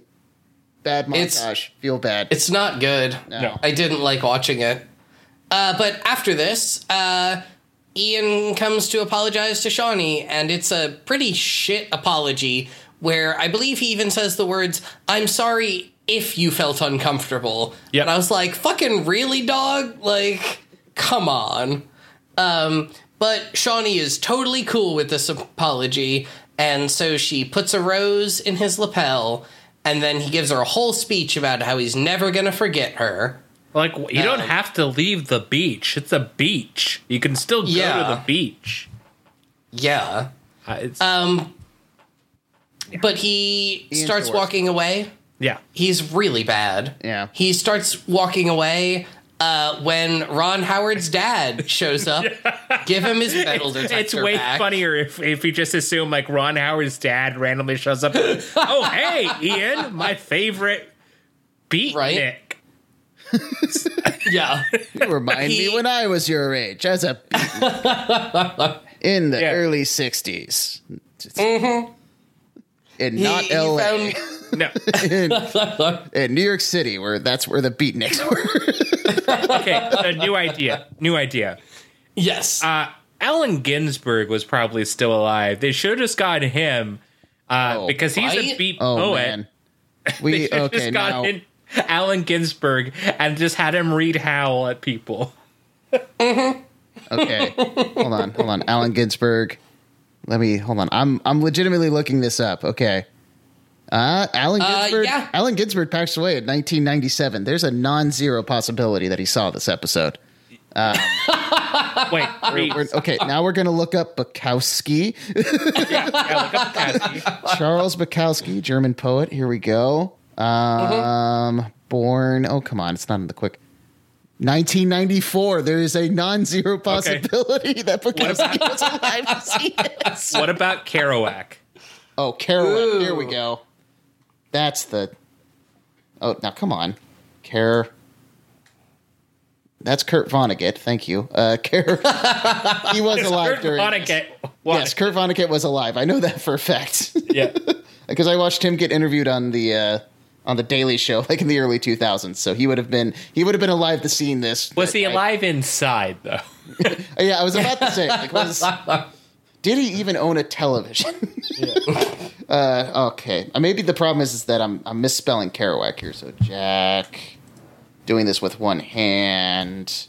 Okay, hold on. Okay, Jack Kerouac. Here we go. Hold on. Wait for it. I found it. Oh, no, not at all. He died in the nicest year. Yeah, no. 1969? Yeah. Yep. Nice. We went to the moon. But in St. in Petersburg, 1969. Florida, so was it not that nice? Not nice. No, not nice. I'm kidding the one Florida listener. I'm sure, No, we're not. sure it's fine. They don't No. They don't Michael's give a not. shit. If they're listening to this, they already know this is like the podcast where we just say ACAB every episode. Like they know what our opinions are. I mean, ACAB, yeah. And Florida, fuck Florida. Anyways, yeah. Ron Howard's dad just appears, which should have been Charles Bukowski instead. Just Yeah. really drunk, like pimply Charles Bukowski smoking, going, "Do you know any women?" That should have been this character. But yeah, no, it ended up oddly being enough Ron Howard's dad. So Yeah. whatever. Oh god. But he has found Ian's metal detector in the trash and gives him a whole speech about how, most people wouldn't have been able to tell that this was still you, but I found your metal detector and now I'm returning it to you. And then Okay, so for this scene, I don't know if anybody else felt this. I was like, okay, this is out of nowhere. Is this like a reference to some other movie or something? Like, what is? I was wondering this too. I don't know at all. I just was like, this scene was. Yeah, I have zero idea.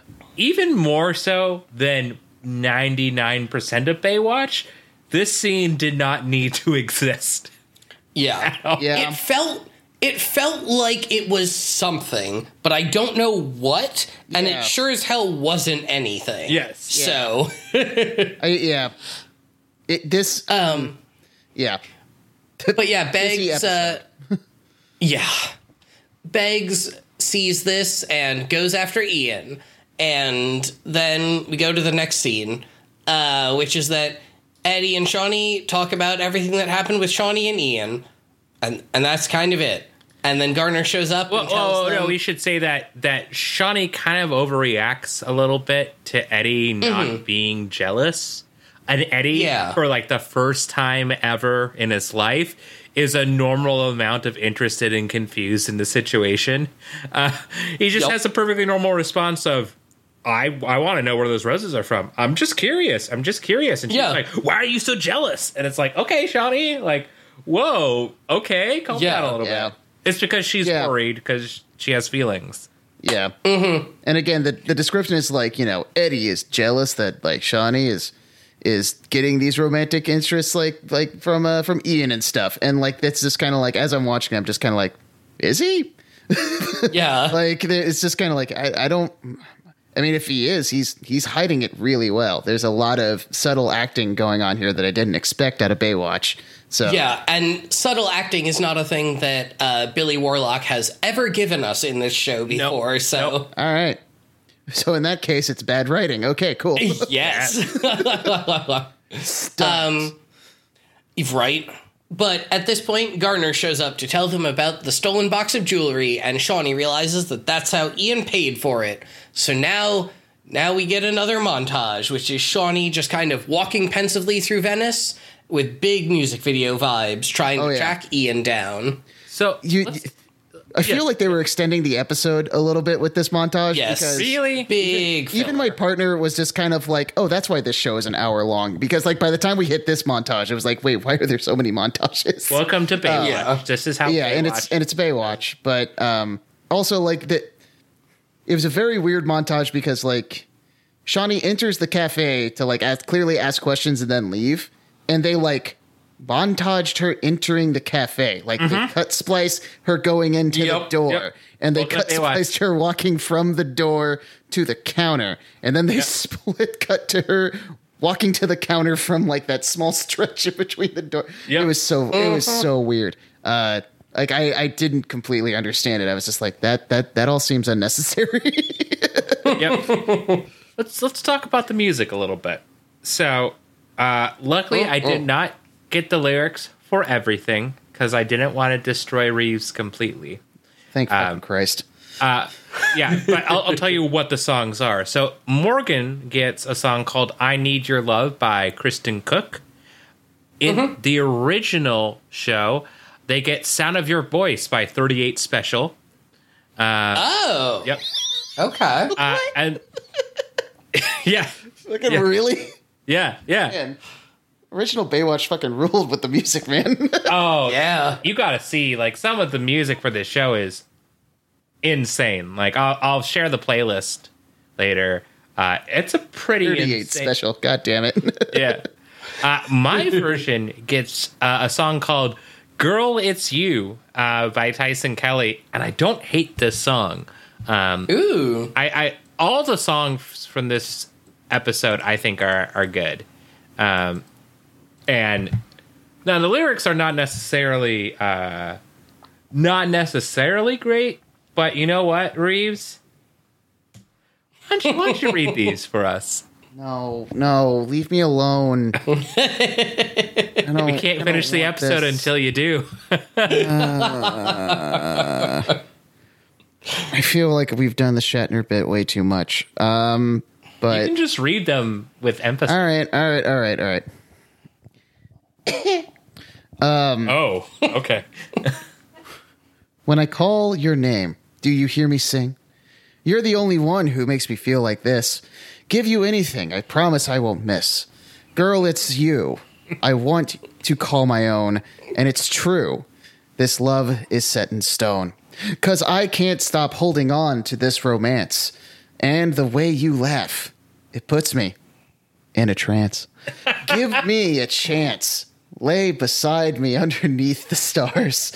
Open up so I can see your scars. No. Girl, it's you that I want to call my own. And it's true that this love is set in stone. Girl, it's you. How do I get you alone? And it's true. It stinks down. It sinks down to the bone. Girl, it's you that I want to call my own. And it's true that this love is set in stone. I want to die. Wow. Here's the great thing about this show is that I don't even ever read the lyrics ahead of time for the original songs. I just tell all of our guests to read them, and they always deliver. God. Every single time they deliver. And that's what I love about the show. Oh my God. Hey, it could be worse. We've had Much worse. As we've referenced many times on this podcast before, it could be a song about wanting to fuck your brother. Yeah. Well, It could be two songs in the same episode about wanting to fuck your brother. Yes. Oh. Wow. Yep. How? Yeah. Okay. Yeah. But yeah, it's a very long montage that is kind of boring and really weird. Yep. Even though it's shot very nicely. Yeah. Apparently, they dedicated the entire episode budget to the cinematographer this episode, and I don't understand why. But eventually... There was one thing about the montage that I really, really enjoyed. Yeah. And that was, it really felt like towards the end where Shawnee is like starting to get closer to finding Ian, like she's talking to just a woman holding up like a poetry promotion poster. And I could totally tell that one, even though I've never seen any other episode, one, they have had to have used this like extra before. And two, that this extra was never like dressed up for something like a quote unquote like beatnik like poetry thing. And so you could tell that like while they were on set, it was just like, how do we show that this woman is different from Shawnee and also cool and hip enough to go to a poetry thing? leather jacket, leather jacket. That's what they did. And it was just kind of one of those things where it's just sort of like, all right, fine. Sure. Put a leather jacket on everyone. Yeah. Just put a leather jacket on everyone. Give everyone a sweater in LA. It's summer. On the beach. On the beach. Yes. Yep. We're back to this. You know what, Morgan? You know what we've never cashed in on? Episode 1 of this podcast, we were like, Poshmark, sponsor us. We want sweaters because of sweaters on the beach. And we haven't made good on that. And we really need to.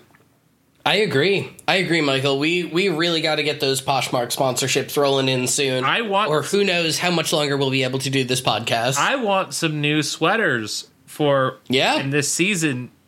The literal season on this planet is over. And we start the next season also of this podcast. Oh, God. I just want some sweaters for the season of the witch. Oh. But eventually Shawnee does find Ian in a weird shack on the beach, and the whole thing was ransacked. But Shawnee is very surprised that Ian is kind of jumpy about that. And so Shawnee's like, I'm going to call the police. And then Ian's like, wait, what if instead I dig up the treasure? So he does. But Beggs is there and steals it away. No. We should add. Important. So, Ian creepily creeped up on Shawnee. And when Shawnee asked why he didn't call the cops, he said, because I started believing in my own dreams. And I think you did too. Which means nothing. It means fucking nothing. Why is that an excuse for not calling the cops? And then Shawnee's like, I don't believe in myself. I'm calling the cops. I have low self-esteem. I'm calling Garner. Oh, man. Also, we've been dunking on Ian's dress for like a lot of this show. But this was definitely the only actual thing that I have written about Ian's outfit in the entire show is just in this scene specifically, because I just have a bullet point that says, is my dude wearing Zubaz? Like, yes. Like, is he like, I was like, those pant legs are quite flowing, dude. And those aren't quite pajamas. Oh, you're wearing Zubaz. Oh, man. Fun fact, Reeves, do you know who invented Zubaz? Oh, it was a professional wrestler, wasn't it? It was the Road Warriors. That's right. Yeah, it was the Road Warriors. Yeah. The weird Mad Max influence dudes invented Zubaz. I mean, I don't know. If you were to say, like, hey, what professional wrestler invented Zubaz? Like, I'm pretty sure most people would be like, probably Road Warriors. Like, I don't know. When I think of, like, flashy, weird zebra pink pants, I don't think of the guys who go, oh, what a rush, as the guys who would invent those. But I don't know. I do want to interrupt real quick because I had no idea what Zubaz were. I've never heard that before, so I did Google them and look them up on Wikipedia. And I would like to read the following line from Wikipedia because it is just very good. Yeah. Please do. Although Zubaz began as a line of shorts, the brand was extended into long pants, caps, shirts, and I would like both of you just to take a guess here what the final product is that Zubaz extended into. Is it? So far we have shorts, long pants, caps, and shirts, and one more. What's the fifth product What's here? the thing that you put on a horse? The saddle. A horse saddle. Zubaz Good horse guess. saddles. I wish they would. God, could you imagine like looking back at the Kentucky Derby in like the 90s and just seeing a bunch of like just jockeys on Zubaz saddles? Man. I want to live in that universe. I want to live in that. I want to live in that multiverse. More or less the same, but with that. What is your guess? What was that? What is your guess? Yeah, what's your guess? If you have one. I'm gonna be realistic, and I'm gonna say underwear. You are actually very close. Okay. The final product is diapers. What? Oh, like this Hell yeah. disposable Zubaz? Hell yeah. I have no idea. Or All do I you know use- is that according to Wikipedia, they made diapers. Oh god, I want them to be reusable. Oh god. Oh my god. Look, just like, oh, well, shit. Well, this is going to be a joke for Morgan since Reeves Okay. caught up to current I think you should leave. But you're basically just the Dan Flashes of the 90s. Like, you can't handle them because, look, there's so many patterns that's why they cost so much. They're so complex. You pay You're saying more. it's not worth money. It's because you're saying they're not complex. And look at these lines. You pay more for the pattern. You paid me. Yeah. Reed, you really do need to watch I do it. need to watch. Yes, I do. I do need to watch that show. It's so good. It's so good. But yeah, we are almost done with this episode. However, first, I do need you both to look just real quick at the eBay link I have posted into chat. Yes. For a vintage Yes. Zubaz diaper cover. Wait, how Yes. much is this? In black and white. Oh, so they're $15. diaper covers, so they are reusable. Yes. Yes. Wait a second. Yes. Oh my god. Is this Bengals? Yeah, I was like, is this the Cincinnati Bengals? Yeah. As the Zubaz diaper I mean, yeah, Well, I mean- go fuck yourself, Bengals, but also, Yeah. what? Well, what the Bengals do to you? But Oh, sorry. Did you read the description underneath where it says, Zubaz Nation Awaken? Yep. oh my god, God. the Zubaz but yeah. cinematic universe. No. Yeah, I need that, but also I don't need Oh my god, no, we The don't. most 90s universe. I want to live in the most 90s universe. Oh, fun fact today. Okay, so Reeves and me has seen an episode of this. Morgan definitely has. So Vice was doing these Dark Side of the NFL. They also did the Dark Side of the Ring, which is the pro wrestling version. And they just started the Dark Side of the 90s. So I watched the first episode today with a bunch of friends I watch wrestling with. Is there a Dark Side of Baywatch? No, but they do hint that there is an episode maybe about Baywatch because they show Oh, him. shit. You guys are gonna have to do a shit. special episode of that. Gonna have to take a Yeah. break. So this episode was about Jerry Springer and, Oh, God. and talk shows. And Wow. it was quite the ride because I did not know about some of the stuff. Like I also didn't know about that that I forget who it was in the 90s. She had the talk show where she basically ousted a guy as gay, and then the guy murdered the other person 3 days later, and so they didn't hear the What? episode.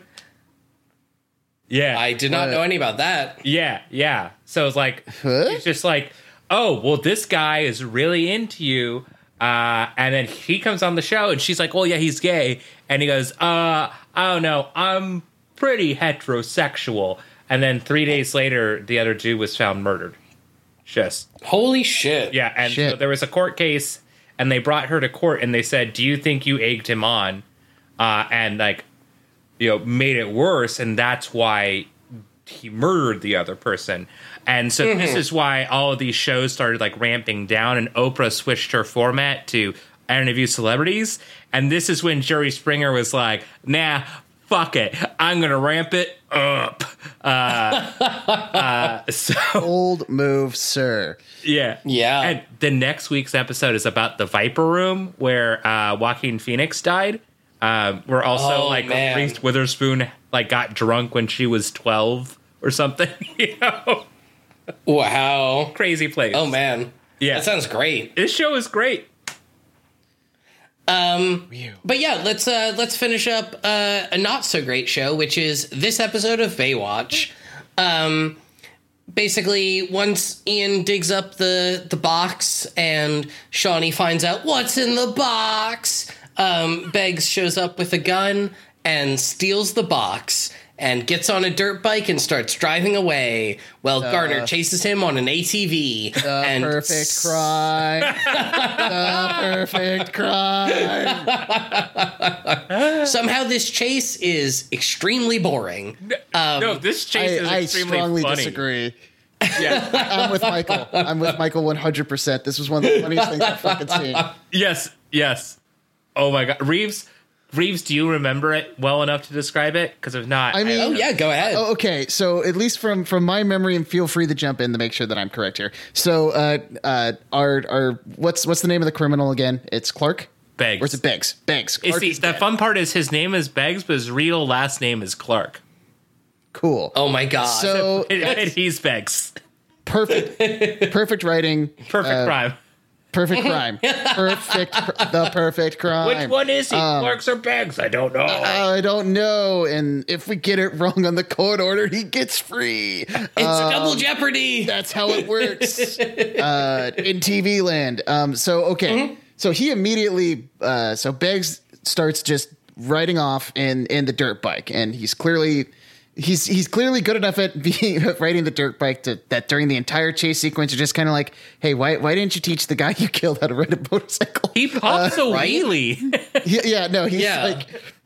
Like I literally have like the perfect crime, popping wheelies. He's like, not only is he getting away, he's getting away in style. He is flexing on him as he's trying to get away. And so he's popping wings and getting away. Shawnee and Ian hop on to an ATV to start going after him. The police officers that they asked to come to the scene are also chasing after Beggs in his dirt bike on ATVs, and they're going through the beach. They're going through just like the beach on these four-wheelers and the criminal's on his dirt bike, and he hits a jump, and it's a jump that's clearly for a motorcycle. I cannot stress enough how the jump itself is only wide enough for like a two-wheel motorcycle, and that is it. It's like a jump off of like a mossy rock or something, you know? Yeah, It's like, it is.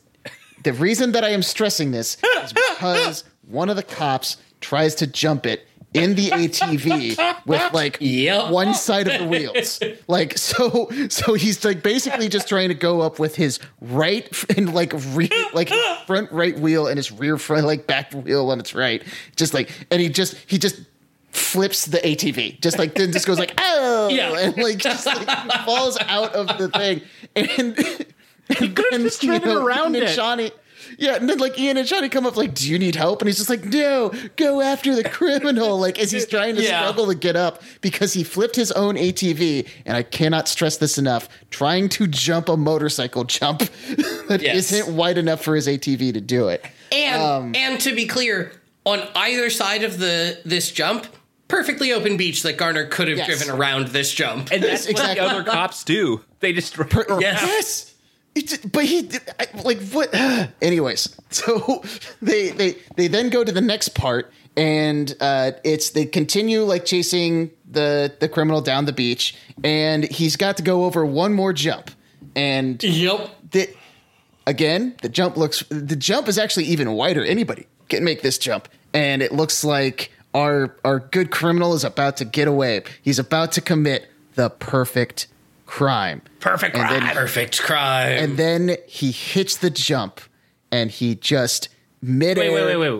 Wait. Before we even do that, let's talk about how what happens is he sees this and he's like, I have to circle back because I need to build up some speed. But before they do that, they cut to Shawnee and Ian chasing him at that spot. And then they cut back and they realize, oh no, they're actually much farther back. That was a mistake in their editing, but we'll leave it in there anyways. Yep. Oh, it was so good that you can't see any of the ATVs behind Beggs. Yeah. I was fucking dying when I saw that. Oh, good. So, in other words, Beggs is being chased. You just can't see the people that are chasing him. Right. Yes. Cool. Again, perfect crime. Yeah. So, he goes for this jump, and it looks like he's hit it perfectly fine. The wheels are up, everything's clear, everything's a go, and then just inexplicably, just like Beggs just kind of goes like, and like lets go of the handles and like picks his feet up and like falls back into like this tiny little like ravine that like was a creek for like along the beach, I guess. And then just kind of like lands like in his back and like the motorcycle flies off and he's just like groggy and like struggling to get up. And then like Ian and Shawnee, again, no edits showing that they're anywhere near him at this point, catch up to him, hit the same jump, land perfectly fine next to him, and then Ian hops off. Wait, before he even hops off, Beggs is like clearly conscious enough that he's like, I need to take my hands that are wet and put it through my hair and put my hair back instead of running away. Again, the perfect crime. The perfect crime. And then just like Ian lands it, hops off the ATV, runs up to Beggs, and just one good solid punch knocks him the fuck out. And then that's it. They caught their criminal. And we have enjoyed our perfectly wonderful piece of beach propaganda. And enjoyed the rest of our evening, I guess.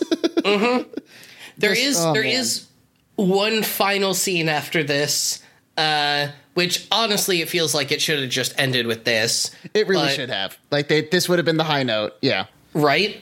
Our final scene is that Eddie and Shawnee are on the beach walking around, and Eddie, for once in his life, is not mad that Shawnee got hit on, a thing that she cannot control.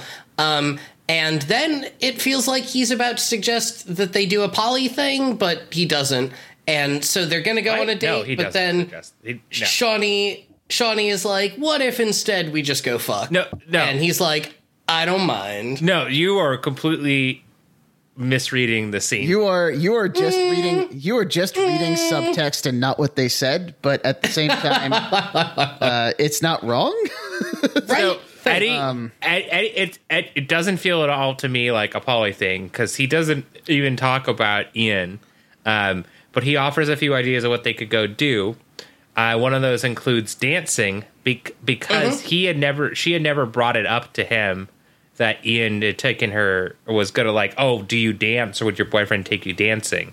So the idea is that Eddie is actually the kind of boyfriend that would go dancing with her. But when she's presented with the idea of, I want to go dancing with Eddie with my boyfriend, she realizes that's not what I want. We should just turn in early. And she literally says we should just turn in early and like watch something. And she's happy with that. She's happy with the life she has. She doesn't need Ian. She doesn't need that Ian presented her with this like, oh, look, here's something really exciting. She's like, I'm just happy with my boyfriend and what I got. That's the whole point of that scene. Yeah. Yeah. I prefer to think of them. Or you can make into some poly shit. I don't care. Like, it's not at all. I don't know. I read it more as like, Eddie being sort of over whatever random jealousy like he would have with Ian in the first place, which was never really even there throughout the entire episode. So it's kind of weird. Eddie would never get over jealousy, so that's wrong. Okay, well, true. Eddie is a piece of shit. Okay. Well, anyways, it kind of felt weird that it was just like after everything we saw sort of like Ian do and stuff like that and go and get like the apology from Shawnee and like Eddie being kind of like cool with everything at the end. It was just like, is this a very weird like PSA about how men should navigate romantic interests, especially like if it's unreciprocated? Who the fuck even knows with this show? Not from Baywatch. It shouldn't be from Baywatch. I would agree, but like it felt like their bad attempt to try and do that. And it's just like, I don't know. It was clearly like, oh shit, we need to wrap up the episode. We're gonna circle this and that thread is tied and credits. Credit crime. With that in mind though. That was the episode. Sure was. Now, on a scale of 1 to 10. God help us. Where 1 is ruining your food so bad that the smoke alarm goes off, and 10 is getting your boy toy David Hasselhoff to talk to you about Wuthering Heights. Reeves, scale of 1 to 10, where would you rate this episode? So I actually kind of like weirdly enjoyed this because I knew that I was going to be going into this basically just making fun of the episode for, according at least to my recording, almost 2 hours. Yeah. But Checks out. Yeah. I, in good conscience, cannot give this something above a 5 because it's just there were so many like obvious things about this episode that were just objectively bad. And I don't know. I'm gonna do I pitchfork it? Yeah, let's give it a 3.9. Whoa. And just leave it at that. And because this was fun being with both of you and like doing this and roasting this show and like knowing that going in and like watching it, that was an actual enjoyable experience. And I do have to give them some credit for, as someone who has never watched Baywatch before, being able to like have a pretty enclosed story for like the 45 minutes that it went on, you know? Yeah. Like I didn't know any of the characters. I didn't know any of their like progression from the start of the season. And yet I kind of like was able to follow along the entire episode and know what was going on and sort of know what every single character that was involved, sort of like what their purpose was in the episode. We don't give Baywatch enough credit for that. I think they do that pretty well every single episode. Yeah. So in that, like, I got to give them at least like a little bit of credit for doing that. So that's the 0.1 extra. Yeah. Yeah. So that's what puts it. That's what puts it instead of at like a 3.1. We'll settle with 3.1. We'll go with that. Whoa! It dropped 0.8. Oh, yeah. Here we go. We'll go with 3.1. It was a self-contained episode, but otherwise, like I don't know. It wasn't good. This is not a good show, dudes. I don't know how you do this. Yeah. Like if you weren't able to make fun of it, I wouldn't know how you've made it through just these 2 seasons. The secret, Reeves, is making fun of it. Yes. Okay. There we go. That's Reeves, what would you describe a 3.1 as being? Bad. No, but if you can describe an experience as 3.1. Oh, an experience is 3.1. Oh God. Putting you on the spot. That's what we do. That's what you get. Yep. Oh, the watching this specific episode of Baywatch. That's what's. No, that's. You know what? Fine. Okay, all right. I was about to say, I was like, that's a really bad cop out. So if you really want to like torture me be like, no, honestly, I think no other. I got one. Oh, all right. We'll put in our show notes featuring our laziest guest yet. Not wrong. Taking photo booth pictures with like your friends and stuff like that, but then all of the photo booth pictures come out terrible. Ooh, yeah, that's a 3.1 right there. That's a 3.1. That's a solid 3.1 reference, I think. I'd say so. Yeah. 311. Okay. Morgan, what about you? Yeah, I think, honestly, this episode, in a lot of ways, reminded me of filler episodes from Season 1, which is a refreshing change from the filler episodes that we've had in Season 2. It wasn't nearly as terrible as some of the stuff we've seen in Season 2 so far, with the exception of, the whole plot point of Harvey wanting to sleep with a bunch of underage women.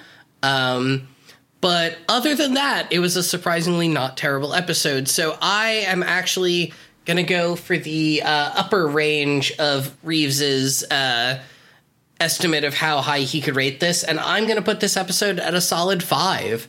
And I am going to call a 5 the experience of having a bunch of people throw money at you for your metal detector. And that's pretty nice because it's way more than it was worth. But overall, your day is still pretty shit because your house gets ransacked and your shit gets stolen. Michael, how about you? I am going to rate this a 5.4.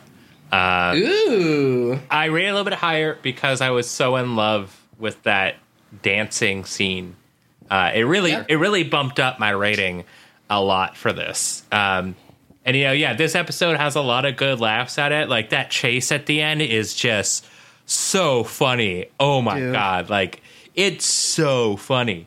But it's not a great episode. It reminds me of, as Morgan says, season 1 filler in that it's like mostly just like, okay, like that was a watch of something. It's not horrible. Yep. It's not great. I was like, I'm fine with this. This is Baywatch. Okay. Though I would have liked for it to be more interesting, of course. So I'm going to ascribe 5.4 as the experience of every week, it feels like, on TBS, right before I watch All Elite Wrestling Dynamite. They seem to always have on Ready Player One, and I've never read Ready Player One, and I've never watched all of Ready Player One, but I have seen the last 5 minutes of Ready Player One, and I've counted 27 times. Holy shit. Jesus. Because of 27 weeks of them airing Ready Player One in a row right before pro wrestling. So I can tell you that Simon Pegg is there. I can tell you all about the part where the main characters make out and they talk about, maybe some things are more important than the internet. Maybe we should get off the internet and get laid, you fucking idiots. Oh my God. And a 5.4 is like the first time you watch this, you're like, oh, this seems like an interesting cast of characters and there's a lot going on. And you're like, oh, and then you find out it's Ready Player One. You're like, oh, I've heard bad things about this. Okay, but like it looks like competent. It kind of looks like it's shot like maybe a scene from the Deadpool movie. So it looks kind of cool.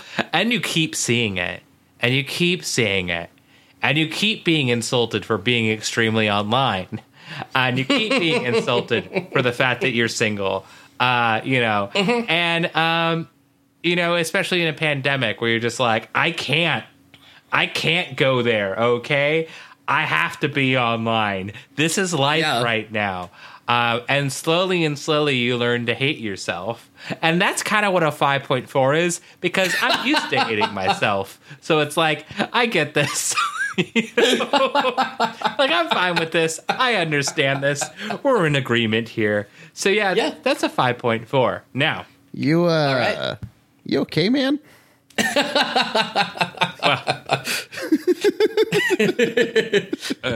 Reeves, we're almost done with season 2 of a Baywatch podcast, right? Does any of that scream we're okay?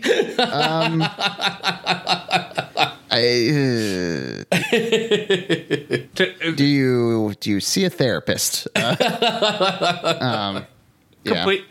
So there I was sitting on the toilet, releasing 13 hours of pent-up emotions, farting my brains out while reading about why they stopped Greyhound buses in Canada.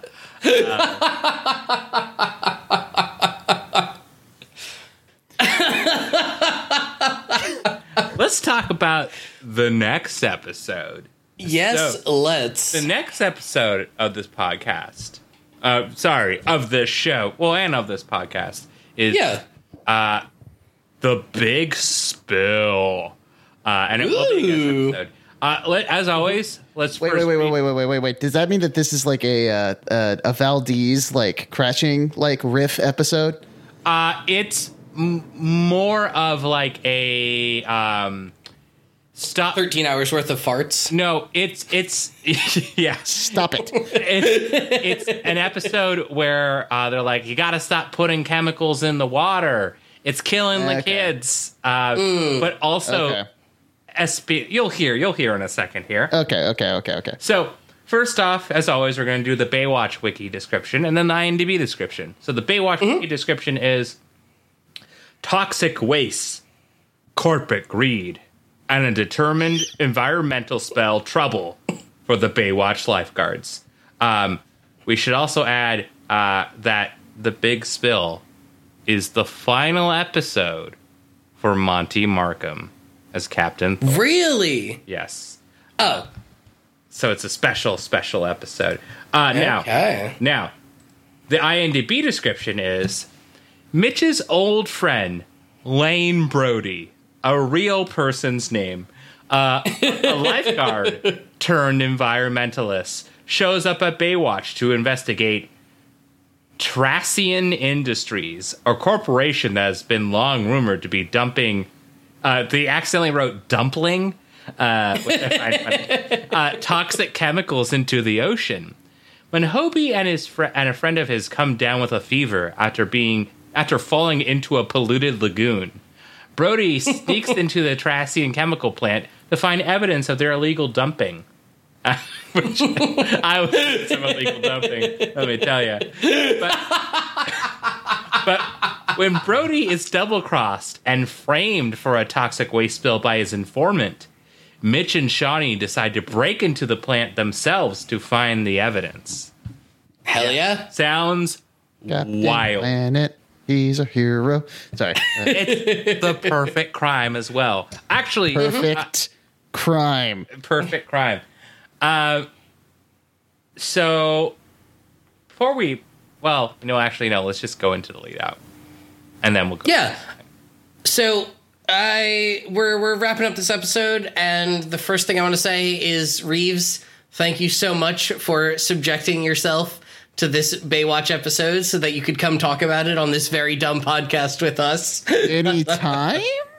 Reeves, do you want to come back? We're gonna hold you to that. Do you want to come you back know what? for season 3, Reeves? You know what? Fuck it, sure. Hell yeah. Yeah, let's do this. Side whatever.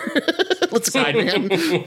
Side point. My vision for season 3, at least, is season 1 and 2. We've established some of our guests who have been like on here once or twice, and then season 3 is going to be like their second time or their first time.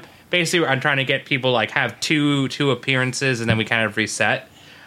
So I'm trying to get people who are new or been on the show once and had their second appearance. That way we can then get people who are more experienced. That's a weird phrase to say with Baywatch. More experienced in our podcast to potentially be part of 2-parter episodes, because there's 3 2-parters in the next season. So we're planning. We're still in planning phase. Okay. We haven't figured any of this out, or even that's what we want to do. But that's my idea. All right. But it's your doom. It's your doom. I am a glutton for punishment, but I don't know if I'm a glutton for that much punishment. I know you. I probably am. No, you do know me. I am. You could just tell your therapist about it. I'm sure they'll schedule you for like another immediate session. Oh my god. Yeah. Anyways, Morgan. Yeah. Please continue. Yes. Yeah. Before we wrap this all up, Reeves, is there anything you would like to plug? Yeah, sure. We actually forgot to mention this at the start of the episode. We just kind of gave the people my name, and then I bullshitted for 2 blissful hours with you wonderful people. My name is Reeves. I'm a DJ for KEXP here in Seattle, Washington. KEXP is a really great radio station here. We do a lot of really excellent work in terms of local music, as well as just like national and international underground music overall. We have an amazing YouTube page, which has all of our in studios. It has people like, some of the recent ones include like Japanese Breakfast, and then a bunch of others. So you can like literally just go to like the KXP YouTube channel and check all that stuff out. If you want to listen to my show, I am on air 2 a.m. to 6 a.m. on early Sunday mornings after Seek and Destroy, which is the metal show.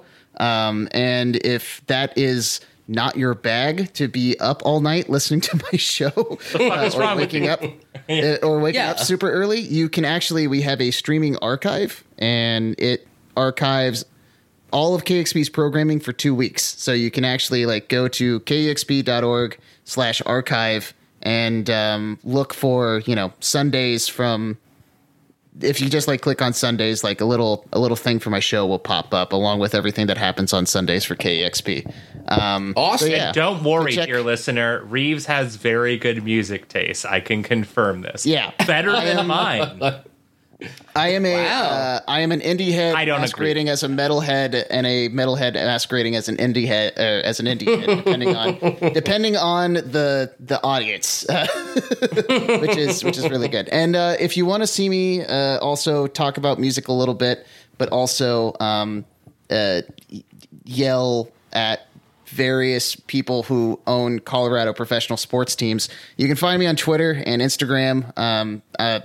My handle is at KEXPDJ Reeves, REEVES. It's in Keanu.